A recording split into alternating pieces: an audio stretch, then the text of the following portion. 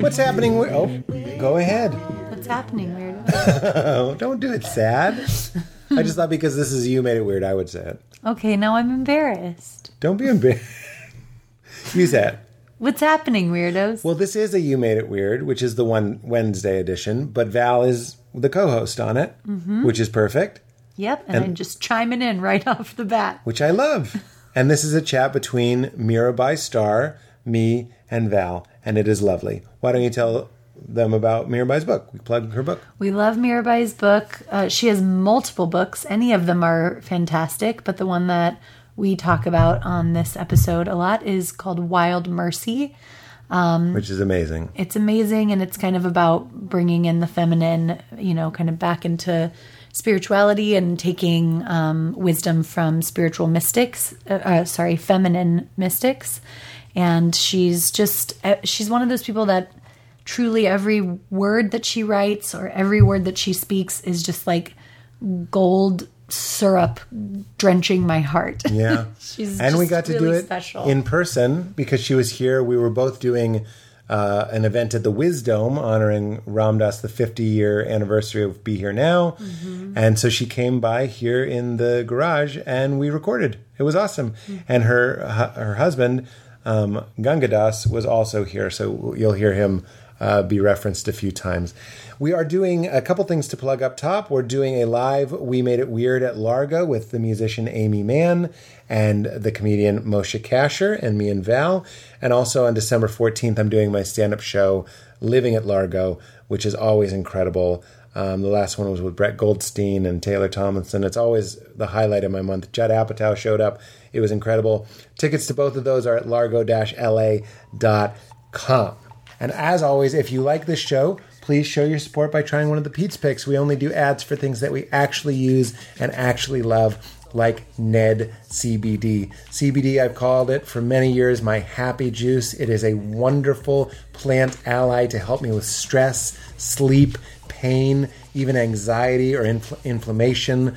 It's a wonderful mood elevator. It doesn't get me stoned. It doesn't take me out of the game. You can read on it. You can work on it. You can focus on it. But it just gives you a little bit of a smile behind your face. Even if you're not smiling, you feel just a little bit of a lift from this wonderful plant. And Ned makes incredible CBD. All of Ned's full spectrum hemp oil is extracted from USDA certified organic hemp plants grown by an independent farmer named Jonathan in Paonia, I always say it wrong, Colorado. If you have a minute, do an image search for Paonia, Colorado, and look up how dope this is. These guys are serious about their full spectrum hemp oil.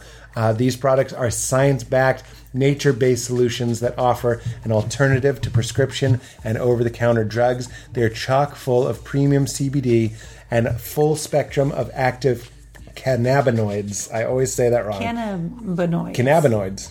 Oh, really? Cannabinoids. I always said cannabinoids. Cannabinoids. Well, help me with these. Terpenes, flavonoids, and trichomes. Trichomes. Look, a lot of good stuff. Sciencey stuff. CBD stuff. Ned's full spectrum hemp oil nourishes the body's endocannabinoid system to offer functional support for stress, sleep, inflammation, and balance. I want to talk about Ned's new brand product, which has been in development for over a year, which is the D-Stress Blend. This is a one-for-one formula of CBD and CBG, which is made from the world's purest full-spectrum hemp and features a botanical infusion of ashwagandha, cardamom, and cinnamon.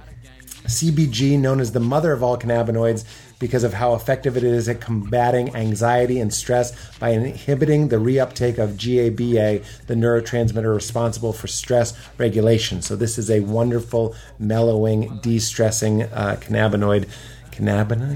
Cannabinoid is what I always said, but I... Cannabinoid. Yeah. Cannabinoid. Ashwagandha, which is an amazing adaptogen. It's an Ayurvedic adaptogen that enhances your body's resilience to stress. I know, there's so many words in here. This is like an obstacle course for the tongue. I know. Cardamom and even cardamom. Cardamom and cinnamon are delicious, and they give a great taste to the de-stress blend. And the botanical infusion is a powerful prebiotic that supports gut health and is a key player in mental health, and cardamom combats stress by helping reduce your blood pressure and cortisol levels. Ned shares third-party lab reports, who farms their products, and their extraction process right there on the site, so full transparency. And their CBD products have over 1,500 five-star reviews, and they work with incredible partners within the medical field like Dr. Caroline Leaf, Dr. Christian Gonzalez, and Dr. Will Cole. So try it. I love it. I got the de-stress blend in the cupboard currently. I take it usually when I get home from work. Helps me ease into my evening, and I love it. If you want to try the de-stress blend from Ned, a brand that we love and trust, we have a special offer for weirdos. Every $40 qualifies for 15% off and a free de-stress blend sample. And it's a generous sample. I love it. It's a good dose. It's a good couple doses. Go to helloned.com/weird or enter weird, baby. Sorry, I blew it. Go to helloned.com/weird or enter weird at checkout to take advantage of this offer. That's HELLONED.com/weird to get 15% off plus a free de-stress blend sample on any order over $40. Thank you, Ned, for sponsoring the program and offering our listeners a natural remedy for some of life's most common health issues. Second, but not least, I have been loving giving Brody Sunday's dog food. It is incredible. He runs for it. He loves it. He loves it. He gallops for it. Mm-hmm. He doesn't usually finish his dog food because he didn't like it as much. His tail wags so much it creates a breeze when he eats it. He licks its chops. It's like we're living inside of a dog food commercial. We've seen a noticeable difference in his energy since switching over to Sundays. And just to get it out of the way up top, Sundays delivers this human-grade, air-dried dog food. Basically, it almost looks like a Cheerios box. It kind of looks handsome in the pantry. It doesn't look like normal dog food. It's air-dried, and dogs prefer the taste of Sundays 20-0. I didn't even know that would happen. That means out of 20, they all went to Sundays. And if you're like me, you know I have a complicated relationship with Brody, but we love him. He's part of our family. And if you want to treat him like family, why are we feeding him burnt kibble? Why not feed them food that actually tastes good to them and is super healthy for them? So meet Sundays, the first and only, that's right, only human-grade, air-dried dog food, combining the nutrition and taste of all-natural human-grade food with the ease of zero prep, which I love, ready-to-eat formula. Sundays is the best way to feed your best friend. Sundays is easier for dog parents to manage than refrigerated human-grade dog food brands, which we can attest to. We used to have some of those. It would be our entire fridge, and he would go through it so fast. It's like there wasn't any room for our food. With Sundays, there's no fridge, no prep, and no cleanup. And unlike most human-grade dog food, Sundays is gently air-dried and ready to eat versus the other brands that are cooked and frozen and need to thaw. It's as simple as scoop, serve, and watch your pup devour it. In a blind taste test, like I said, they outperform leading competitors 40-1. No artificial binders, synthetic additives, or general garbage. Seriously, look at the label. All of Sunday's ingredients are easy to pronounce except for quinoa and healthy for dogs to eat. Simply said, Sundays makes it easier for me to be an awesome dog parent. We are absolutely subscribed. He hates when we run out, so we had to subscribe. And we worked out a special deal for our listeners. Receive 35% off your first order. Go to sundays4dogs.com/weird or use code WEIRD at checkout. That's sundaysfordogs.com/weird. Switch to Sundays and feel good about what you are feeding your dog. Last but not least, I can't even see, it's dark in here. What would you call that? It looks like sprinkles, like ice cream sprinkles. Kind of, yeah. It's like drawers. A nice maroon or a nice fuchsia color with like a pattern. And these are the new cut. MeUndies redid it was already great, but they redid it, and I love it even more. And the holidays are upon us, and it's time to really lean in. We're talking hugs. We're talking secret family recipes. We're talking about seeing the looks on your loved ones' faces as they unwrap their matching PJ sets at the same time. This year, MeUndies wants to bring you comfort, wants to help you bring comfort home for the holidays. This year, MeUndies wants to help you bring comfort home for the holidays. This is your sign to surround your family and friends with comfort. While you're at it, why not get a little something for yourself, too? Val and I, 100% real. Like I said, we don't do ads for things we don't love. I'm wearing them now. Did a top to tails reboot refresh of our entire underwear stash, and we have not looked back. Especially now that it's getting cold, I'm throwing on my MeUndies onesies at night. I'm sleeping in the loungewear, which I love to use as PJs. And with the classic plaid and holiday sweater prints, MeUndies is turning up the comfort this holiday season. Their undies, loungewear, and sleepwear are made of the most soft, breathable, stretchy fabrics that are ideal for getting cozy by the fire with a cup of hot cocoa. Yes, make your whole fam smile. I turned into Jeff Goldblum. Yes, make the whole fam smile. While matching PJ sets or spoil your partner with a plush robe and slippers. Ooh. Whatever you decide, everyone will be rolling in the new year comfier than ever before. Available in sizes XL, extra small through 4XL. I actually wear 3XL because I don't like them too tight. MeUndies has a little something for everyone on your list. Looking for more inspiration? Check out their holiday gift guide for all things cozy and comfy. And MeUndies has a great offer for the weirdos. For any first-time purchase, you get 15% off and free shipping right to your door. Your days of fighting for your life in the mall parking lot are over.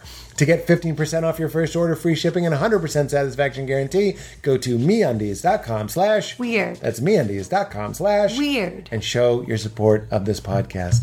Okay, guys, hope to see you on November 22nd for the live We Made It Weird. And in the meantime, enjoy the incredible Mirabai Star. Check out Wild Mercy.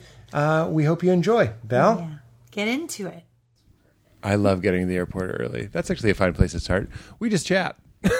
Yeah. So there's not going to be like a good part. This isn't going to be like a, well, I do have your book, so I might read you from your own book, but this isn't going to be like the Terry Gross interview where she where they read excerpt of your book and then they're just quiet and you have to be like, yeah. So when I mentioned that, I guess what I meant was it's not going to be like that. We can start with this because you asked me. Mirabai and I both did the Ram Dass Dome event, the Wiz Dome event, and you said something very nice, which was, "How did you rest? How did you recuperate or maybe recover?" And it just seemed like you related to it, so I'm going to say it to you again because I'd love to hear your thoughts as a spiritual teacher. I said I woke up with a bit of a vulnerability hangover because I had done that little talk, which was an honor to be asked to do for real. And I had done a podcast that day where I made a lot of the same points. So I had been talking a lot about the profound things, deep things, big truths and the good news and trying to be impressive and teach. And then in the middle of the night, it wasn't dread or anything, but I did have that feeling of like, shut up. Not in the bad way. Not in the bad way. There is the bad way that you're like, shut up, you idiot, or something. Yeah. It's more to say the first of many Richard Rohrs. He says all talking needs to be balanced with untalking or not talking, and all knowing needs to be balanced with unknowing. So I really am taking that to heart today, which is funny because we're about to do a podcast and talk about deep things.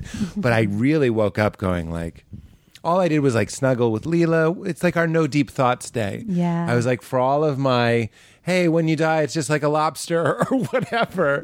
I just wanted to be like, and also, I don't know. I have no idea what's going on. What a strange thing that's bigger than me. How did you feel and what did that make you think? And also, welcome and we love you. Yeah, and we love you and we're so happy you're here. Thank you, Edit that Pete out. and Valerie. I feel done with that. That's enough. Enough love? No, just enough talking. Oh, good. Yeah, we can just be quiet. Like, here, welcome and we love you. That's it. Good enough. Cash out. Do you feel that way? Yeah, well, that's a perfect actual lead into what I do feel, which is that I used to say that I make my living talking about the silence. And I know a lot about unknowing. And I talk a lot about the fact that it cannot be talked about. And that's kind of how I feel about yesterday. I do believe, you all, that I do believe that the more specifically we can tell our own story and speak our own experience, the more universal it becomes. That's one of the things I love about you, Pete, and both of you, is that when you speak to and from your own experience, we're all just nodding our heads, going, yes, that's me too. It's a phenomenon of storytelling too, like making a TV show where like, my mom would kiss me on the lips, and like out of the woodwork comes all these people like, yeah, and I'm like, well, I never saw that. on TV before. You know what I mean? So super specific, super broad. And so when I understand the feeling of the vulnerability hangover. I live with that because I talk a lot about my story and my subjective emotional experience. And so I feel very exposed a lot of the time. And yet I know that that's exactly what people are resonating with. But at the end of the day, when it's time to curl up in bed, I'm like, oh my God, I did it again. I just want a little break from the Mirabai Star story. That is exactly how I felt, was you did it again. Like you ate the cake or whatever. Because it can be fun and even healing. So in that sense, it's self-indulgent, not bad self-indulgent. Like I'm talking about how cool or great I am. That's classic self-indulgent. But it's self-indulgent that I'm like, it helps me to be heard and to be understood and to share. So it's like this, hopefully, this mutually beneficial thing. So while I'm doing it, there's no part of me that's like, you're going to regret this. But then when things get quieter and you just sit back at home or in bed, I do go like, you did it again. You really blabbed. I have that even at parties or dinners or, where I feel so engaged and I will be enjoying it, even as it's happening. And then the car ride home, I'm like, I think that's a really, really relatable feeling. Everybody's like going over everything they said. I said this to this person. So it's not just teachers. I wonder if Ram Dass had it. So we both love Ram Dass. To get people an entry point from this podcast directly to you is you are one of the few people that loves Ram Dass and Richard Rohr. So I don't have a lot of those. I've never met Josh Radnor, the actor, is one of those. I don't know if you know who he is, but he loves Richard and Ram Dass, and you love Richard and Ram Dass. And just as a thought experiment for fun, I don't have a guess if Ram Dass would do a talk and then be like, "Shut up, Dick." Like, what are you doing? He seemed like he was okay surfing. I can't tell. That's a really good question. Maybe because he was always so in touch with his own idiosyncrasies and neuroses. Maybe that was one place where he was healthy. Not the only place he was healthy. I think he was a relatively healthy guy, but he was so upfront about how unhealthy he was mentally and emotionally that it could be that he didn't do as much second guessing as those of us like me that may, fancy ourselves more on a path of, an evolutionary trajectory. This is going to get better. I'm eventually going to stop being such a neurotic schmoo, as Ram Dass called it. And so I still think I labor under the illusion that I'm getting somewhere. And I think there was something about Ram Dass that really modeled, apparently not successfully enough in my case, how to be okay with exactly where you are. Yeah. I feel like you're really good at that, Pete. I'll agree and say I'm better at it than I used to be. Something's happened and there's more calmness and a little bit. And you're really good at that, Val. I'm not just saying that. Val's been really good at teaching me that. And what I'd love to talk about with both of you is you're talking about Ram Dass knowing that he's neurotic or recognizing that he needs to love himself in this moment. But either of those modes requires the thermometer to be in the turkey. You know what I mean? Like you need to be paying attention. And Val and I were just talking about, it's just been a point this week where like, if you're paying attention to how you feel, like with honesty, not with just like a narrative of like, well, I'm like this archetype and therefore I'm brave or whatever. But like, you're really going like, hey, I'm brave a lot of the time, but right now I'm scared of the car behind me for some reason. Like really, to an embarrassing extent, checking in on how you feel. You're in the 1%, like of emotional people, from what I can tell.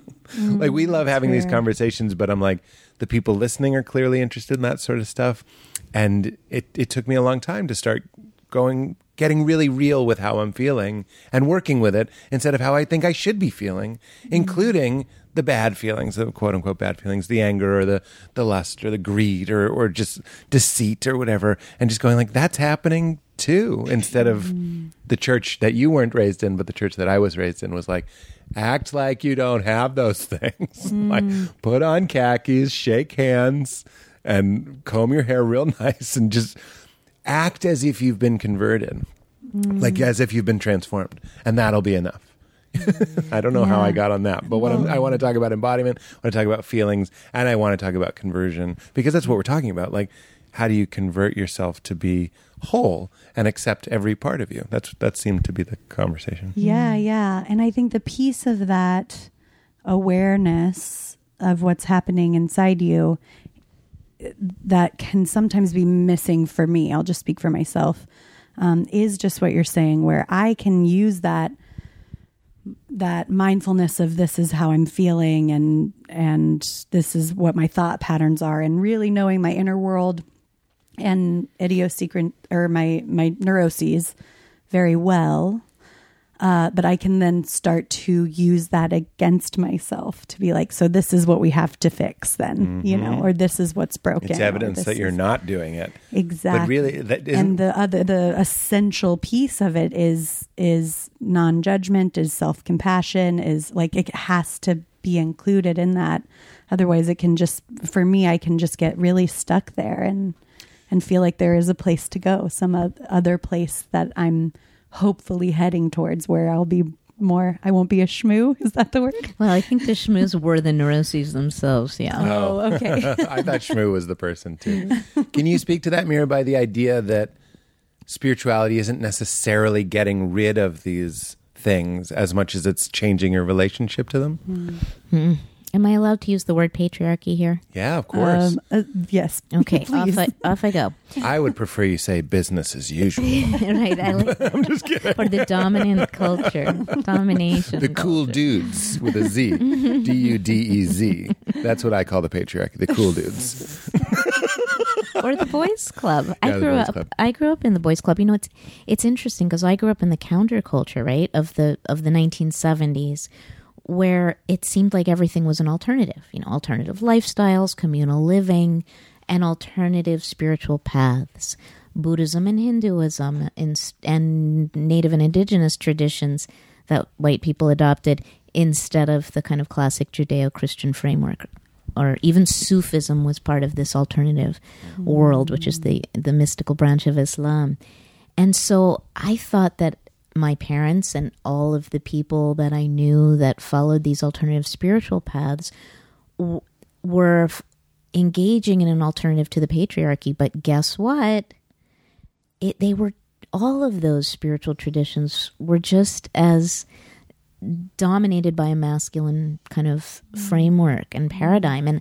And that was rooted in this notion of purification, not unlike fundamentalist Christianity or Judaism, and perfection. That we were perfecting ourselves. We were disciplining ourselves. We were beating the shit out of ourselves in order to make ourselves worthy of enlightenment. So we called it enlightenment rather than salvation. But I do believe that it was the same principle. So I was trained in meditation at a very young age. And it was this rigorous, if you don't do this right, you're not spiritual. And so I feel like so much of my life in the last few years, couple of decades, has been about dismantling that framework and embracing. This is one of the things I love about Richard Rohr is when he says everything belongs and everything is sacred. I take that into every cell of my body, and it is about embodiment. It's about saying yes to the whole mess of the human experience, including and sometimes especially as that mess unfolds right here in this body, in this personality, in any given moment. The little war. Richard does, maybe in the talk that we did together, because I feel like we heard him say it recently, men turned religion, especially in the West, well, not just in the West, into sports and war. Yeah. And it was like we have to beat... In my case, it was like we have to beat the sinful urges and win for Jesus, even though we knew we had like the trump card to be like, well, we have the blood of the lamb, we win. But like we sure weren't acting like we had the blood of the lamb. We're like, we got the blood of the lamb and we're good. But I also did just look at that person's ass or whatever it might be. So you're not good. But that's a football game. We're up, Blood of the Lamb is up by 14. And then like Lucifer's demons are suddenly they, onside kick and they're up by 28. I don't know sports. You did really well. I did okay. I did say onside kick because I would do that in I Madden. didn't know that term. It's where it looks like you're going to punt, but you punt it very short so you can run and grab your own punt. It's actually one of the most exciting things you can do in football. You know what a punt is, right? Yes, I do. Mansplain. I'm mansplaining. Back to the patriarchy. Let me tell you, ladies, what an onside kick is. Jesus, help me. I don't know. I don't know what football is. I couldn't help it. I'm done talking the rest of the But I gotta say, we're all conditioned by this patriarchy. Yes. Even Yeah. people like, wonderful white dudes like you that are doing everything you can to take responsibility for what you Yes. inherited. But Valerie and I are also Yep. conditioned by the patriarchy, and we're constantly having to not say yes to that. Yes, I experienced that this morning when I was trying to clean my house for you guys because I was. But it's also we have somebody staying at our house tonight, so it wasn't just you. But I was kind of I was in that cleaning mode. In fact, Pete stopped to hug me in the kitchen, and I didn't I hugged. I was Thich Nhat Hanning her. Yeah. You know the Thich Nhat Han thing when you go, this is my beloved and she's real? Oh no. Do you know that one? I didn't say it. You because didn't sometimes say it, that's so a I little didn't too know on the nose. you were doing that. But I like to think it like this is her and she's real. Oh, She's here. It's really man. no, I did it. You didn't stop me. We did It have was a called moment. a Thich Nhat hug. Did not hug, Did not yeah. hug you. But then- I could see your eyes. Yeah. Yeah, and then he was like, "You're in cleaning mode." I was like, "Yes, I am." But I did stay for the hug. I was. I thought trying you were going to to say last night, I said, do you have a lot of good questions for Mirabai? Not that I don't, but as I'm talking too much already, but I'm like, I'd love for you guys to talk as much because I know you have a lot of topics.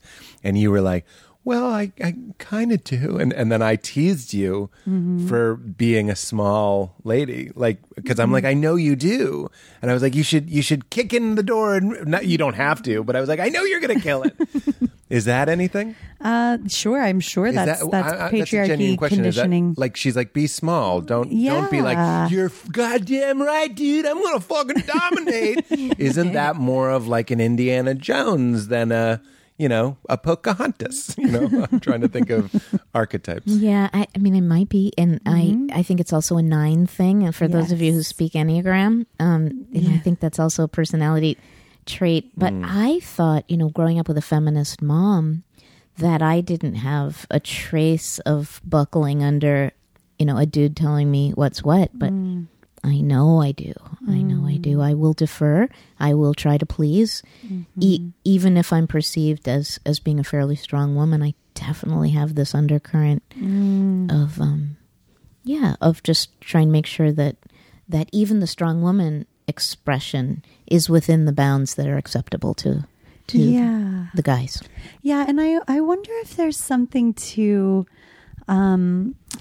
like the feminine being, and I want to make, you can call me out on this, I want to make sure I'm not getting like the feminine and the Enneagram 9 mixed up, but I do think there's something to intuiting other people's energies and what they're bringing and wanting to work in collaboration with those energies. Totally, Val. I'm so glad you brought that up, because that's the beauty of the feminine, which is alive in the men that we love as well. Absolutely. So maybe just this is a good moment. This is a podcast, but they both looked at me with a smile. And Gunga Das. Yes. Had to claim it. I'm JK. That was 100% JK. Keep going. Sorry.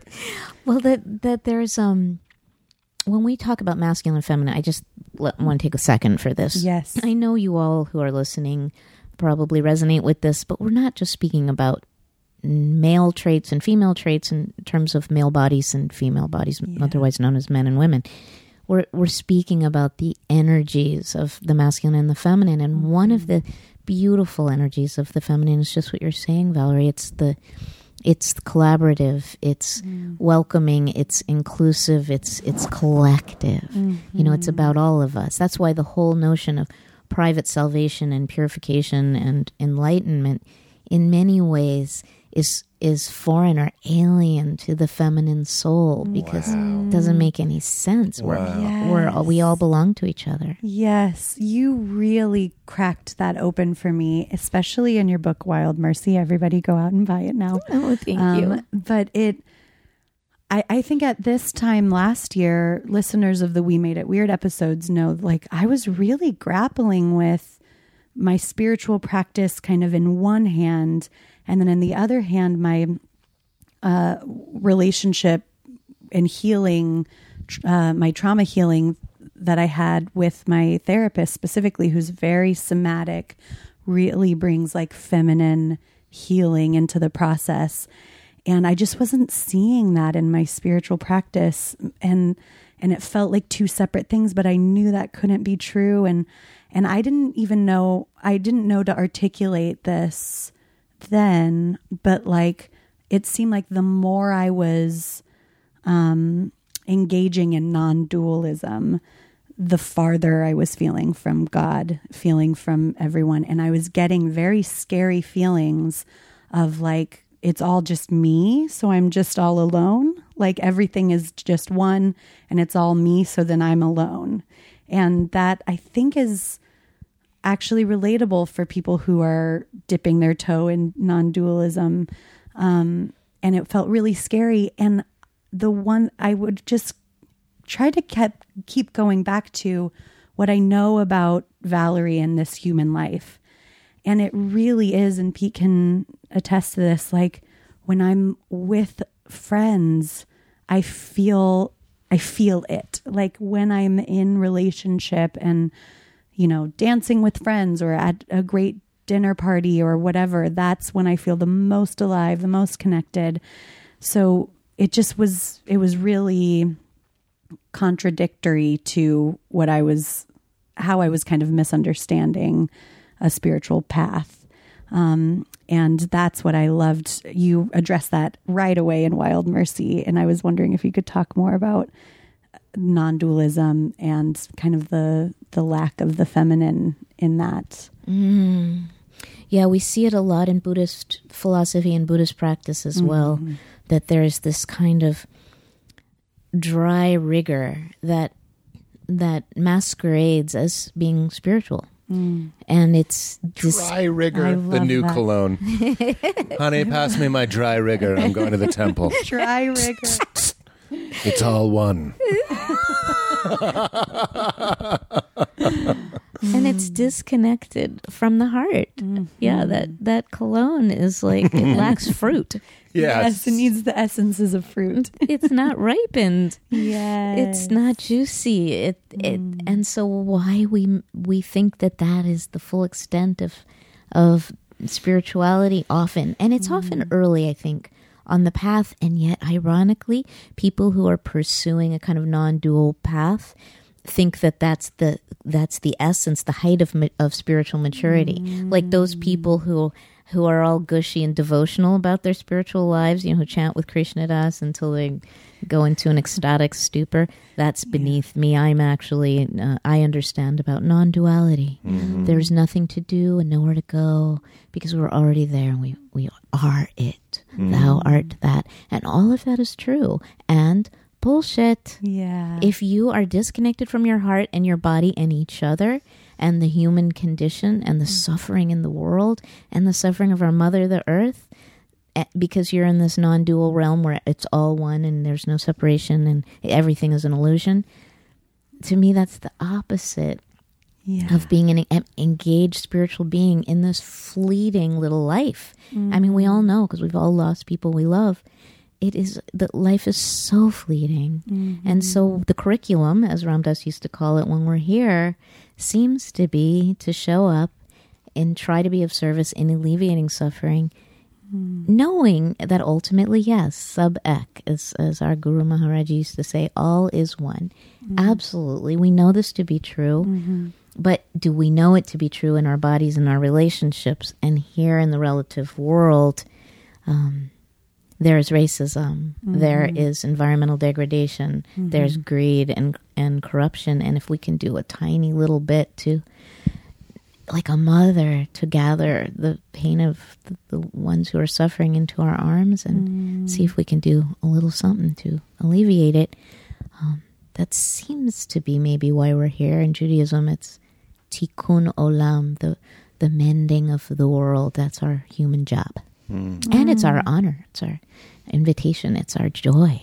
Now, 2-point conversion is if you're at the near the end zone, but you don't think you're going to get in. Going back to But football. you can kick a field goal there, and it's worth 2 points.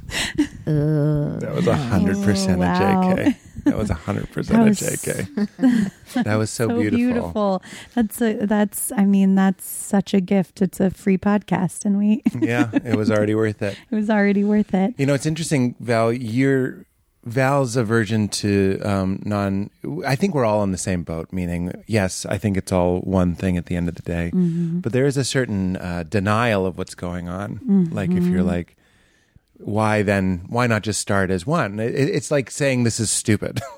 This is stupid. Yeah. And Ram Dass, as I said last night, was like teaching us that you use duality to like keep things moist, is what he would say, so they wouldn't be too brittle and break. I love that. And like to love, and it's the same language you were using with the fruit and the dry. What was it? Dry rigor. All that sort of stuff. So he wanted to keep it. I think he even says lubricated, Yeah, like he keep does. it lubricated and moving.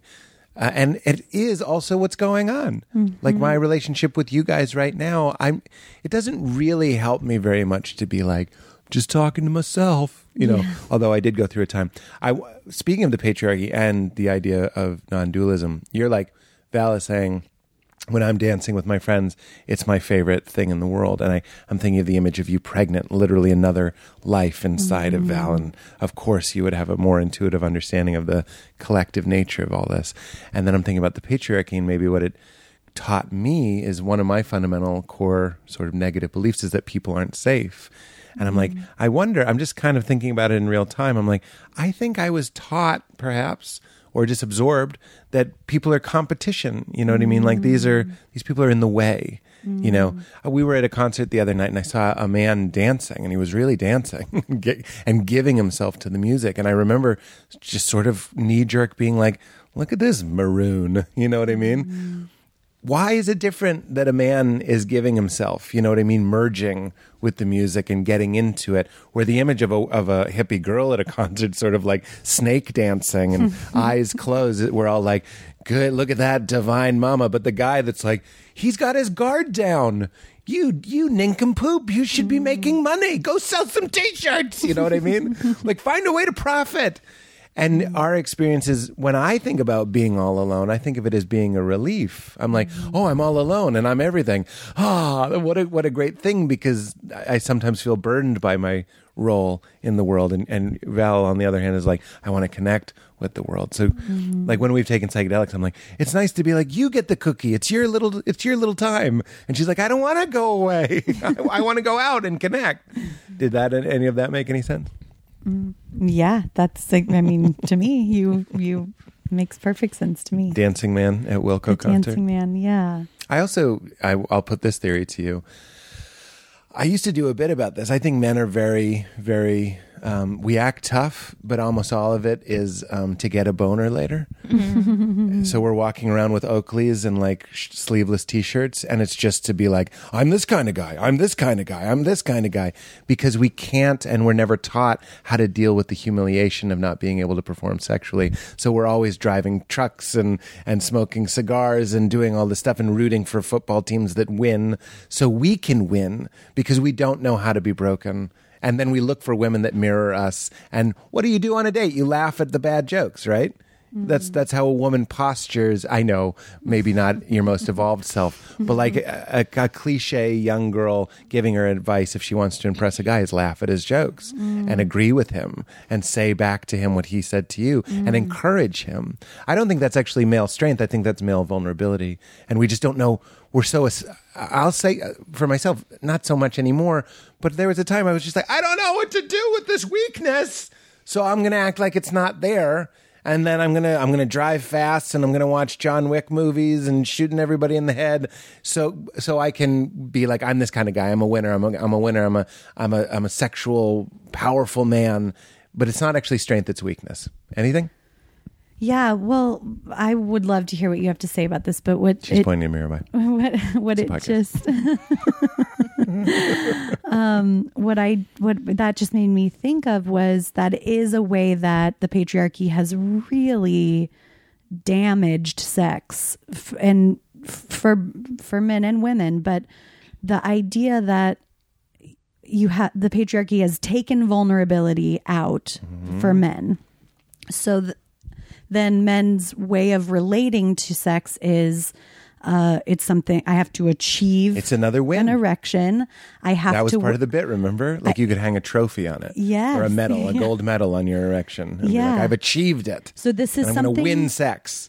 Yes. So right away, this is something that I can either win or lose at. And all my worth and strength comes from if I am able to achieve this. That's right. And so that creates dynamics. I mean, so many complicated dynamics that just don't work with the female body, because the male body is not meant to work that way too. Like sex is meant to be, we're both naked in every sense of the word, and we're vulnerable, and it takes as long as it takes, and we're not rushing it, and it's timeless, and we can let our bodies react in the way that they react. But that's just not how it's done in the Western world. Yes, and so instead it's like, TikTok, the boner's here, let's do it. Yeah. And that was part of the joke. The guest of honor is here. and I said, I've lost my erection because the dog came in and looked at me weird. So that's not strength. But nobody told me how to be. I hope this isn't an overshare, but Val and I had sex recently. During it was very post this sort of stuff sex. And I didn't say it because I just didn't know if you would understand, but of course you would have. I had this urge to say, I'm naked with you. Mm-hmm. Like that is what I'm talking about. Like Richard and Ram Dass and all these people, that seems to be deprogramming what the patriarchy turned sex into, and enlightenment and salvation. Mirabai, you're the pro. No one's ever called me a sexual expert before, but well, in the studio now with Sexpert Mirabai Starr. Her new book, Wild Sex, is available now. The sequel. I think that you've already said it. It's about the nakedness and vulnerability of love. That is where the magic unfolds. And I think that all I've ever wanted from men in an intimate situation, I happen to be a cisgendered heterosexual woman, is for that person to melt when he is looking at me in a vulnerable, naked, sexual space, is to just see my lover's unveiled. To see him just take it all off and allow himself to not know with me. That's where the adventure comes. Not be like, that sex was sponsored by Monster Energy Drink. Monster, tame your beast. Like, look at what we're doing. Like, that is a riff and a joke, but like, look at the ripcord, like the ripcord on a weed whacker. The way that we treat especially it seems male bodies. It's like, wake up and wake the fuck up. Like, get a Red Bull and you get a Monster and you get some sugar and you get some meat and you like, let's get this thing producing. Yes. Please speak to that. Where are we blind? I want more of this deliciousness. It's funny. Well, my lover happens to be sitting 6 feet away from me right now, and Katie? This is how you tell us? Wow. Katie, you've been going to New Mexico on weekends? Katie. And so at the risk of embarrassing you, my love, I would say that my husband has taught me more about that than I have taught him. Wow. And there's something about Gangadas that's just very grounded and real, and he has always invited me in a sexual space to be with what is, without any agenda. We've been together for a quarter of a century, wow. and it's still an adventure every single time of of just allowing ourselves to find out, because he's not in a right. Gangadas is this very languid kind of person. Anyway, he moves like a dancer through the world, and I can't believe we're talking about this. Is this okay, honey? You can always edit it out. Do you two want a high five? Yeah. You guys earned a high five there.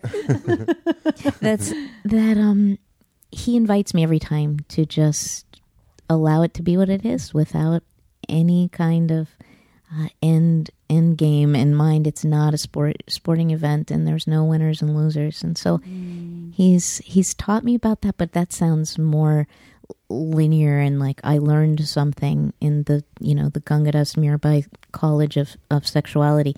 It's about unlearning every time. And I think that's why, in our 60s and 70s, we still have such a rich, intimate life together. And so if anyone listening, if this helps anybody at all who's also in their 60s and 70s, maybe one of the ways that we're dismantling patriarchy is in the bed with each other by being willing all the time to not know. That's what, I guess that's what, for me, disengaging from the masculine-driven paradigm of this Western world is about. It's about unknowing. And all the mystics of all spiritual traditions, but especially the ones that I've translated, the Spanish mystics, St. John of the Cross and St. Teresa of Avila, I think that's their primary message, is about disentangling and taking off all the garments that stand in the way of a naked, direct, intimate,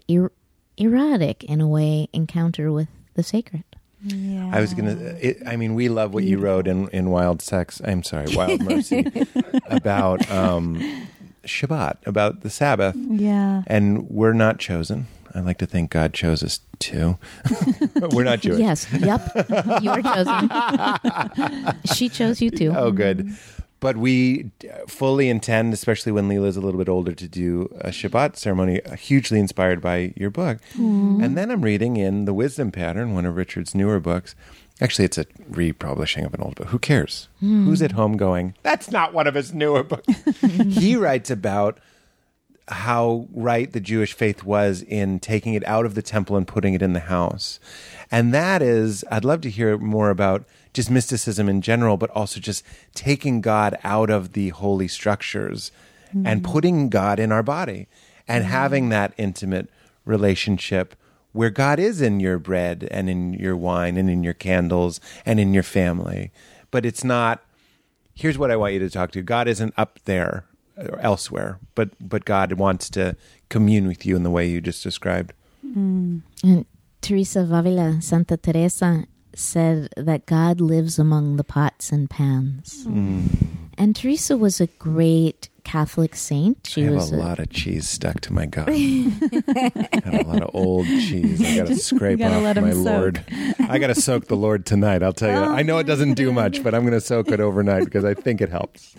And I burn the fucker all the time because I go away and do other things while the food is cooking. Multitasking has never worked for me. That's so fun. I think that the bringing the holy back to the kitchen is a beautiful example of embodiment. And yes, Judaism's good at that. In fact, the highest mitzvah, or I love the word mitzvah because it's this beautiful blend of imperative or injunctions, the thing you should do, and blessing. It's the same word, the same word. It's wrapped in. And so the highest mitzvah in Judaism is to make love with your partner on Shabbat.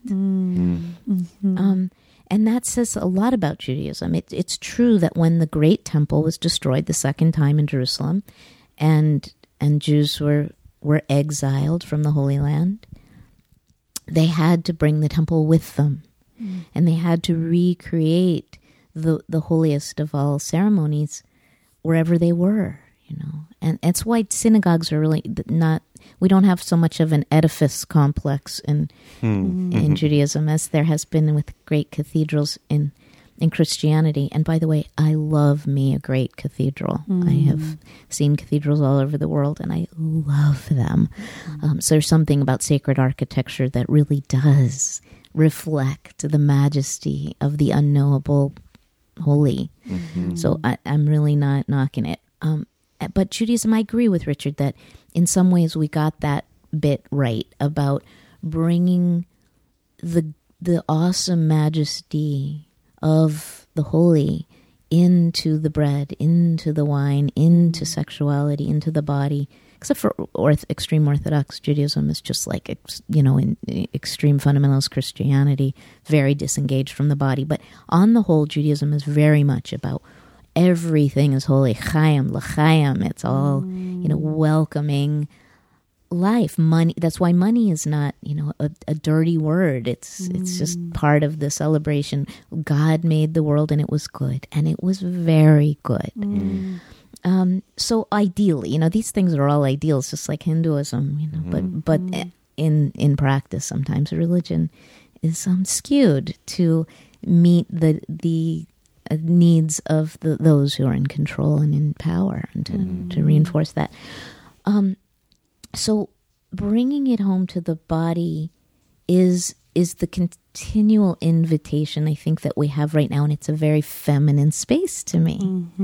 That the cooking and the eating and the serving and the sharing and the lovemaking is all where the Holy One breaks through that transcendent kind of unknowable space and enters into everything that is. And they're both true. I guess that's what I want to say. Yeah.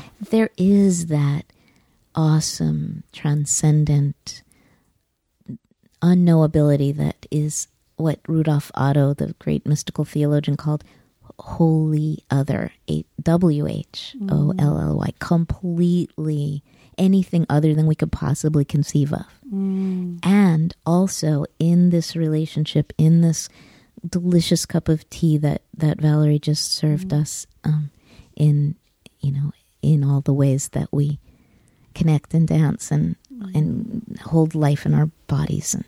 And I'm waxing on. I love a good beautiful. waxing. We're surfboards, man.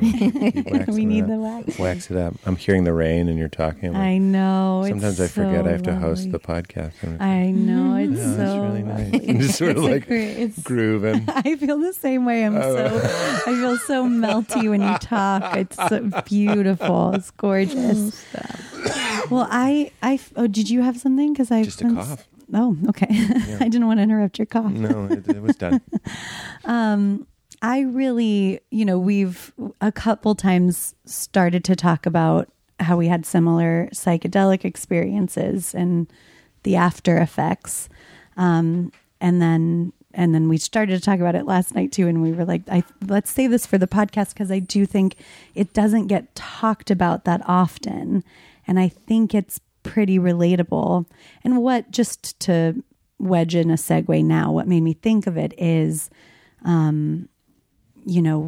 seeing the holy on this plane. And since having my bad psychedelic experience, when I've kind of, I don't know, I'll never say never, but I feel way more interested in kissing this ground and staying in this plane and really feeling very tethered to this reality and trying to find God in everything, on this plane and with this brain. And so, and I've heard you kind of referring to that as why you maybe don't do psychedelics as much anymore or at all. But yeah, so that's kind of the clunky segue, but I would love if you would talk about your experience and how you're feeling about it now and anything you have to say about it. Can I add to that just to put a little garnish on it? Doing the Ram Dass thing, it is so funny how we're sort of crossbreeding like psychedelic culture with Ram Dass, which is fine. As a marketing play, that's an interesting play. But I'm sitting with Val and they're showing like a visualization of a trip, and Val has trauma for trips. Trips are for kids. Yeah. And I'm watching it. What I said when I got on stage was like, psychedelic images without psychedelic feelings aren't always welcome. Like I don't necessarily need to see like a endlessly repeating fractal. It's not exactly my most grounded feeling, unless it's accompanied with like feelings of waves of ecstasy that are tied to the images like music. It's like you're reading the sheet music, but it's what's happening inside of you. It's like your soul looks and feels like that. But the images alone can be sort of scary, to be honest. Like if it was a horror movie and the bad guy touched you and that's what you saw, that would be a scary villain. So anyway, this is more than garnish. I'm just trying to say, for someone who just listens to Ram Dass or listens to you or even listens to us talk and is like, wow, I love Living Spirit. And then we go like, we also love MDMA. Like that might not be the coolest thing to someone who's just like, I like walking in nature, or I like swimming, or I feel God when I look at the clouds. Maybe drug culture isn't for them. Is that sort of where we're headed? Yeah. I just wanted to add that. That's a good garnish. Good garn. It's very interesting to me that there's this resurgence of interest in psychedelics. You know, our friend Brian wrote that book about the origins of Christianity and the connection with hallucinogenics. I've spent a lot of time in the Yucatan Peninsula of Mexico, where the Maya people, the ancient Mayans, undoubtedly the priest class ingested plant medicines to give their ceremonial download from the gods to the people. And in the 60s, there was the 60s and 70s, because my parents were active in the counterculture movement of the 70s and the 60s.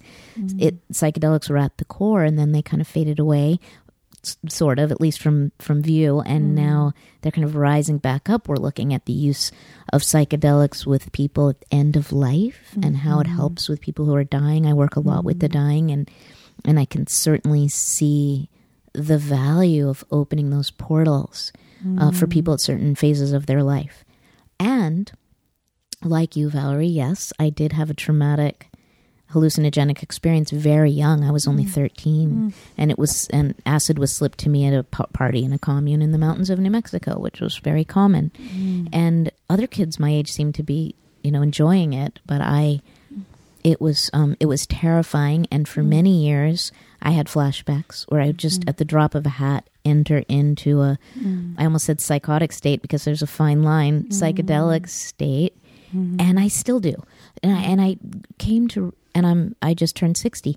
I've come to realize that there's something about my brain, my soul too, maybe, that those two are separate. I think their souls and brains are completely interconnected. That has an inclination to go into altered states. But because it was such a terrifying experience, and I had for so many years, I suffered from these terrifying dissociative experiences. I avoided psychedelics, even smoking pot. I wouldn't even smoke pot. I'll have a glass of wine with dinner. That's that's my drug use. But in my late 20s, early 30s, I did a few times do LSD and ecstasy to see if I could face my demons. And you know what? It was fine, even sweet. I did it in I did acid in the redwoods. I did MDMA with people I loved. But at the end of the day, it was just what you said. It was just like, yeah, but I love my regular life. I love my brain and my relationships as they are. Yeah. There's something about the raw, real, unaltered food of my life that is much more interesting to me. Oh, I'm feeling so emotional, because it really is. I hadn't come across somebody who felt that the same way. And I bet there are a lot of people who relate to us. Yes, that's why I really wanted to get that out there, in case, especially just in this moment, and how it does get intertwined with the spiritual practice and just the, one of the harsh stories that I would tell myself is like, I'm not being brave enough. I should face this. I'm not going to get the I'm not going to get the cookie, because I'm not willing to just face this and be, a warrior and go through it. And even as I say that, of course, now I really don't feel like that's true. That just wasn't what was the part of the elephant that I meant to touch, but it's such a gift to have found you and just to see how it can go, because I also still slip into, my understanding of it is more of like this, like a PTSD experience. The thing that was scary about my experience was this feeling of, oh no, I'm all alone in here. And Pete was trying to comfort me and it wasn't helping. So I just really felt like I'm completely alone in the darkness and nothing anybody does can get to me. And if I'm understanding that from now, what I've done so much trauma therapy since then, and what I understand about that now is from a trauma perspective, which I think there's a trauma perspective, there's a brain neurological perspective, there's a spiritual perspective. But from the trauma one, it really makes sense that when you're flooded, your receptors close. So it's protective. So they're not letting in anything else, including someone's, loving touch sometimes. And there's a window where you can catch it before you get that flooded. But at the time I just thought I was never going to come back. And I really did feel like I had lost my mind and me too. That I was gone. And it was so, so scary. Poor Valerie. Poor Valerie, poor Mirabai, 13. It's so, so much. Our joke was, it was like a month after our wedding or something. It wasn't that long after we had gotten married. And my vow to Valerie in front of everybody, like her family obviously is there. And I'm like, I vow to keep Valerie. Like it was sort of like sweet. It's like, I love Valerie. I'm not here to do anything except just kind of like help and keep Valerie because I think she's great. And I'm like, here, take these drugs. And she's like, bye, Valerie. Like it was like the worst thing. It was like the opposite of the vow. Obviously that wasn't what anybody thought was going to happen, but you're like, I don't think I'm going to come back. And I'm like, should have vowed to, I don't know, hold the door open for you or something small. It was one of the first laughs that I had kind of coming out of, because it was the experience was bad, but then it was that the weeks following, I still felt like I was on the psychedelics, even though I wasn't. So that's what was really scary. And there was one of the first laughs I had after was Pete saying that. And then he was like, cut to our wedding, like a footage of our wedding in black and white. And it's like, I vow to keep Valerie in slow motion clapping. Yeah. And it really was like a holy laugh, because it was like the first time I remember being like, okay, so I can laugh. That's coming back, but boy,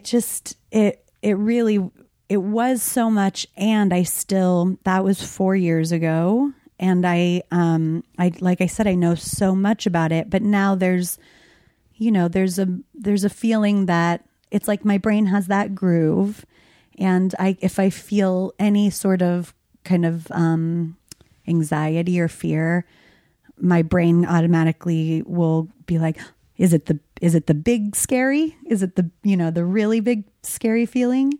And then my body does what it does best, which is work on a better safe than sorry mode, and is like, all right, sound the alarms. I guess the scary thing's happening. And I know so much now about what I say to my brain is, oh, it's okay. You don't have to look for it. It's okay. And then I can calm my body down. But I'm still really practicing that. That's like very alive in my daily life even. Yeah, it's been so recent. Yeah. In my experience, Valerie, and any of you who are, experiencing these kinds of dissociative states, flashbacks, whatever it may be, is it does integrate over time. It's only been 4 years. For me, it's been 40 years. Yeah. And even though it does occasionally flare up, it's almost like an old friend now when it does, because I've had many more experiences of being okay than of not being okay. But I think that one of the things you said that's really essential here is that feeling of being alone and maybe even being the only one. Even if intellectually we know we're not the only one who's ever had a difficult psychedelic trip and accompanying flashbacks and dissociative experiences, the subjective experiences of being the only one, of being alone. Yeah. And I think that the way of the feminine is remembering that we belong to each other, like really remembering it, feeling it in our bodies, having it reflected in each other. And the patriarchy has kept us all in separate little isolated silos of the human experience. And and that is artificial. That's fake. That's not the way it is. You know, and I think that the two most traumatic experiences of my life, I felt completely like I was the only one who had ever experienced them. The first one was being sexually abused by my spiritual teacher when I was a teenager. And I was sure that no other person had ever experienced such a thing. You know, the love I felt for him, the need I had for him, that and the way that I was so special to him and nobody else could ever relate. And yet, because he wasn't stupid, he kept it top secret. I was a teenager and he was in his 40s. And so, you know, he gave me some kind of cosmic explanation for why it had to be secret, but we now all understand why he kept it a secret. And so that contributed to my feeling of specialness and uniqueness, and nobody could possibly understand the magnitude of our love and all of that. And the second one was the psychedelic state that kept washing over me and obliterating my ability to kind of function in this world. And in both cases, I knew I was the only one who had ever experienced either of these things. And if I could offer one service to other women, other young women, but just humans, it would be, you're not alone. Your version of the human experience is the quintessence of the human experience, and we all share it. And it's like the curse of special. If I could lift the curse of specialness for people, I'm a 4 in the Enneagram, so I get means a lot. Being special is like my thing. It's my deep core shadow desire, but it's so important to know the ways in which we're not special. Yes. And we're back to where we started, which is the more specific you are, the more broad you are. So you're like, a spiritual teacher abused me, and then I have to imagine, lo and behold, that's happened to, unfortunately, lots of people. And they probably were very healed by you sharing that story. Or lots of power dynamics. I mean, is that how you look at that event, that it was like a abuse of power? Yeah. Definitely it was an abuse of power. No, I mean primarily. Obviously it was. I guess I was embarrassed that that's so obvious. But I'm like, primarily it wasn't like you were manipulated by somebody that was, I'd just like for you to speak to that part of it. Well, yes, there was definitely the power differential. He was much older. He was in the position of being my self-appointed spiritual teacher. He was not a known teacher on the circuit. In fact, nobody took him seriously, and I, in fact, thought he was a joke. But then I convinced myself, because he convinced me, that he's just an iconoclastic, unusual spiritual teacher, and that's why he's not recognized, you know, in the world. But it was a definite abuse of power. But there was always a voice in me that knew the truth, and so people have asked me, because I was with him for 17 years, from 15 to 16 years to 30, 14 to 31. People have asked me, how is it that you were able to just like finally extricate yourself from this? Because he brainwashed me and convinced me that the whole fabric of the cosmos was hinged together by our secret love, you know. So the conditioning against leaving him was fierce. And I met him at a very vulnerable time in my life, where I had just lost my first love, my teenage boyfriend, in a gun accident. And my father was an alcoholic. My stepfather was an alcoholic. It was, you know, not an easy path. And so he provided some kind of something. I was very vulnerable. But I think the reason that at 31, I was able to extricate myself and step into life and into a kind of fullness of life is because something in me knew all along. You know, so anyone who is listening, who is mired in some kind of situation that you know or you feel is not right, but you have this deep-seated attachment to it for whatever reason, to just trust yourself. you know, as you say, Pete, to trust yourself that there is a wisdom in you, an innate knowing, a self-love that just lives in you, that is alive and well, and that when you're ready, you will be able to step, I'm not going to say step away from this entangling mess that you might be mired in right now, but you'll be able to step into the fullness of your life, whole and well. Yes, you might need some therapy, some trauma work, some somatic work. For sure, we have all kinds of tools to mend our broken spirit bones. Yeah. We should use them, and you'll probably be okay. If you're listening to this podcast, it's already a sign that you are on the journey to wholeness, and you will step back into your life. It's so beautiful. It's interesting. I just know there are so many people that are in.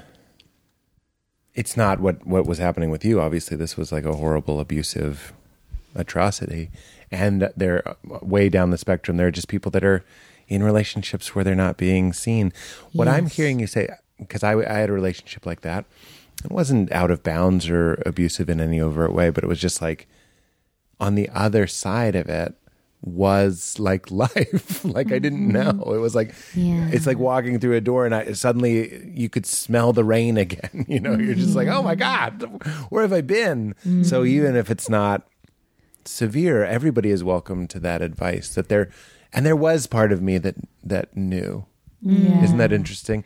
Again, just on a very basic level, I was like, this isn't right. But like I needed permission. I was going around looking for someone to give me permission.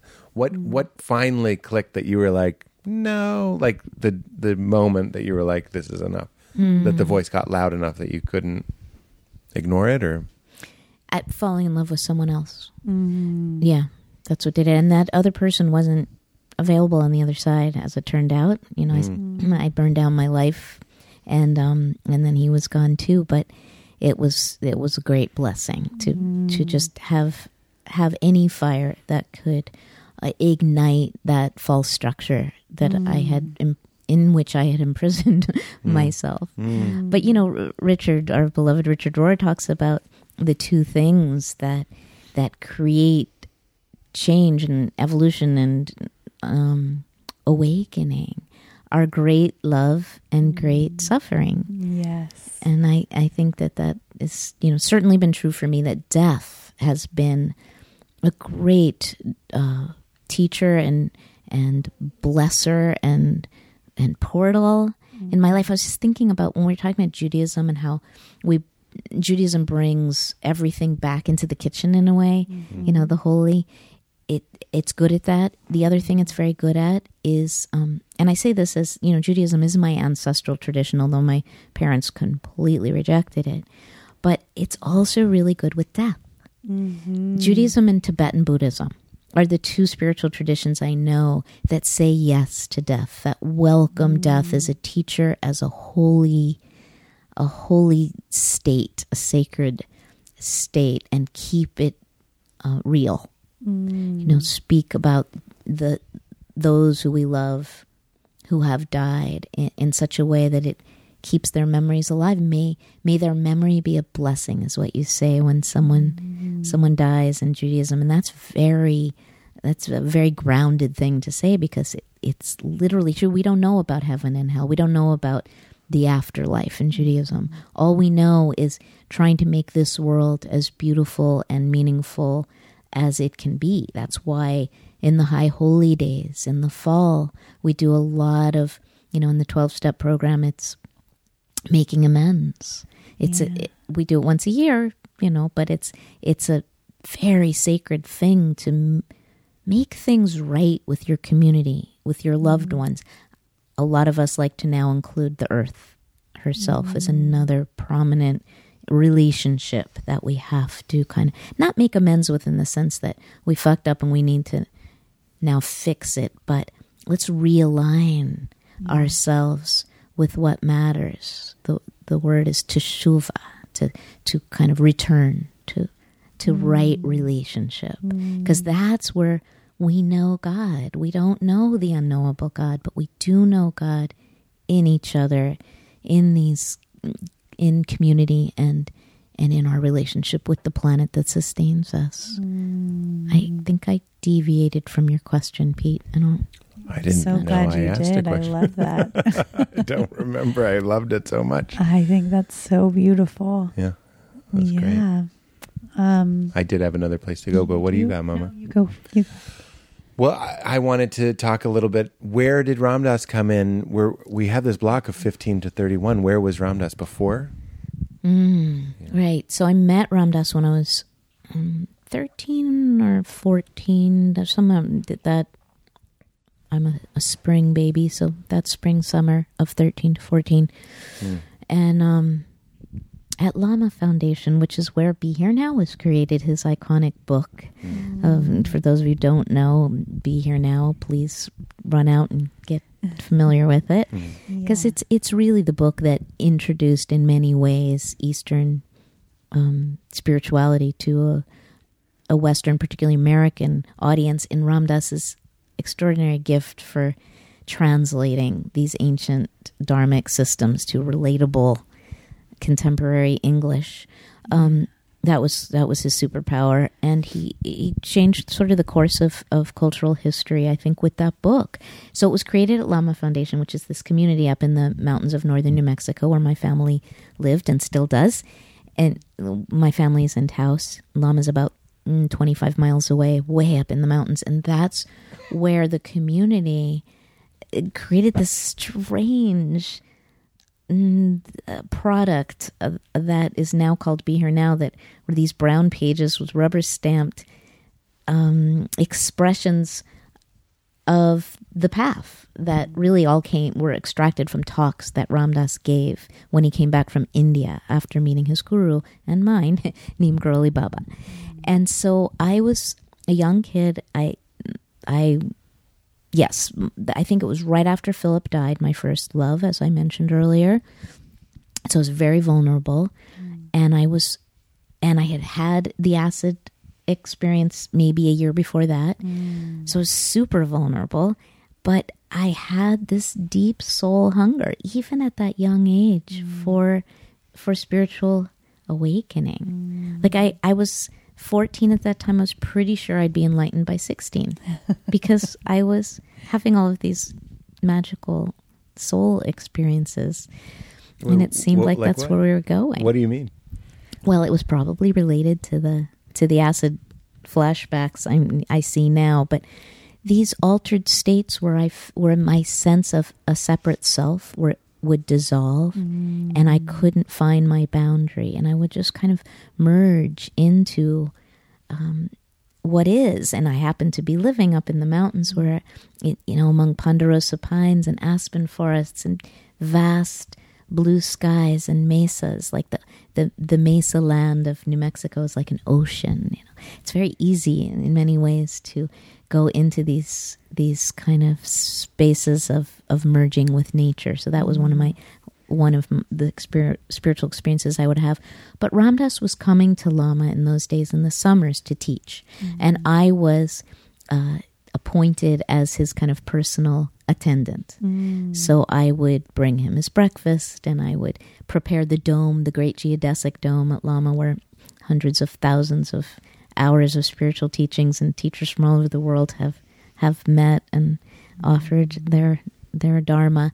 And I would prepare the stage for Ram Dass, which was just a little part of the dome where his rug and his zafu and his pictures of Maharaji and the incense and the candle. And, that was, what do you call it in show business? That person who runs around and does all that. Stage manager. Yeah. Oh, except that's way too exalted for what I was. So, but one of the things that I'm remembering as I'm talking about this is that I was only fucking 14, 15, 16, and I was working on eradicating the ego, because talk about the patriarchy. That's what all these spiritual traditions were encouraging us to do, but I hadn't even developed an ego. So that explains why I'm the way I am.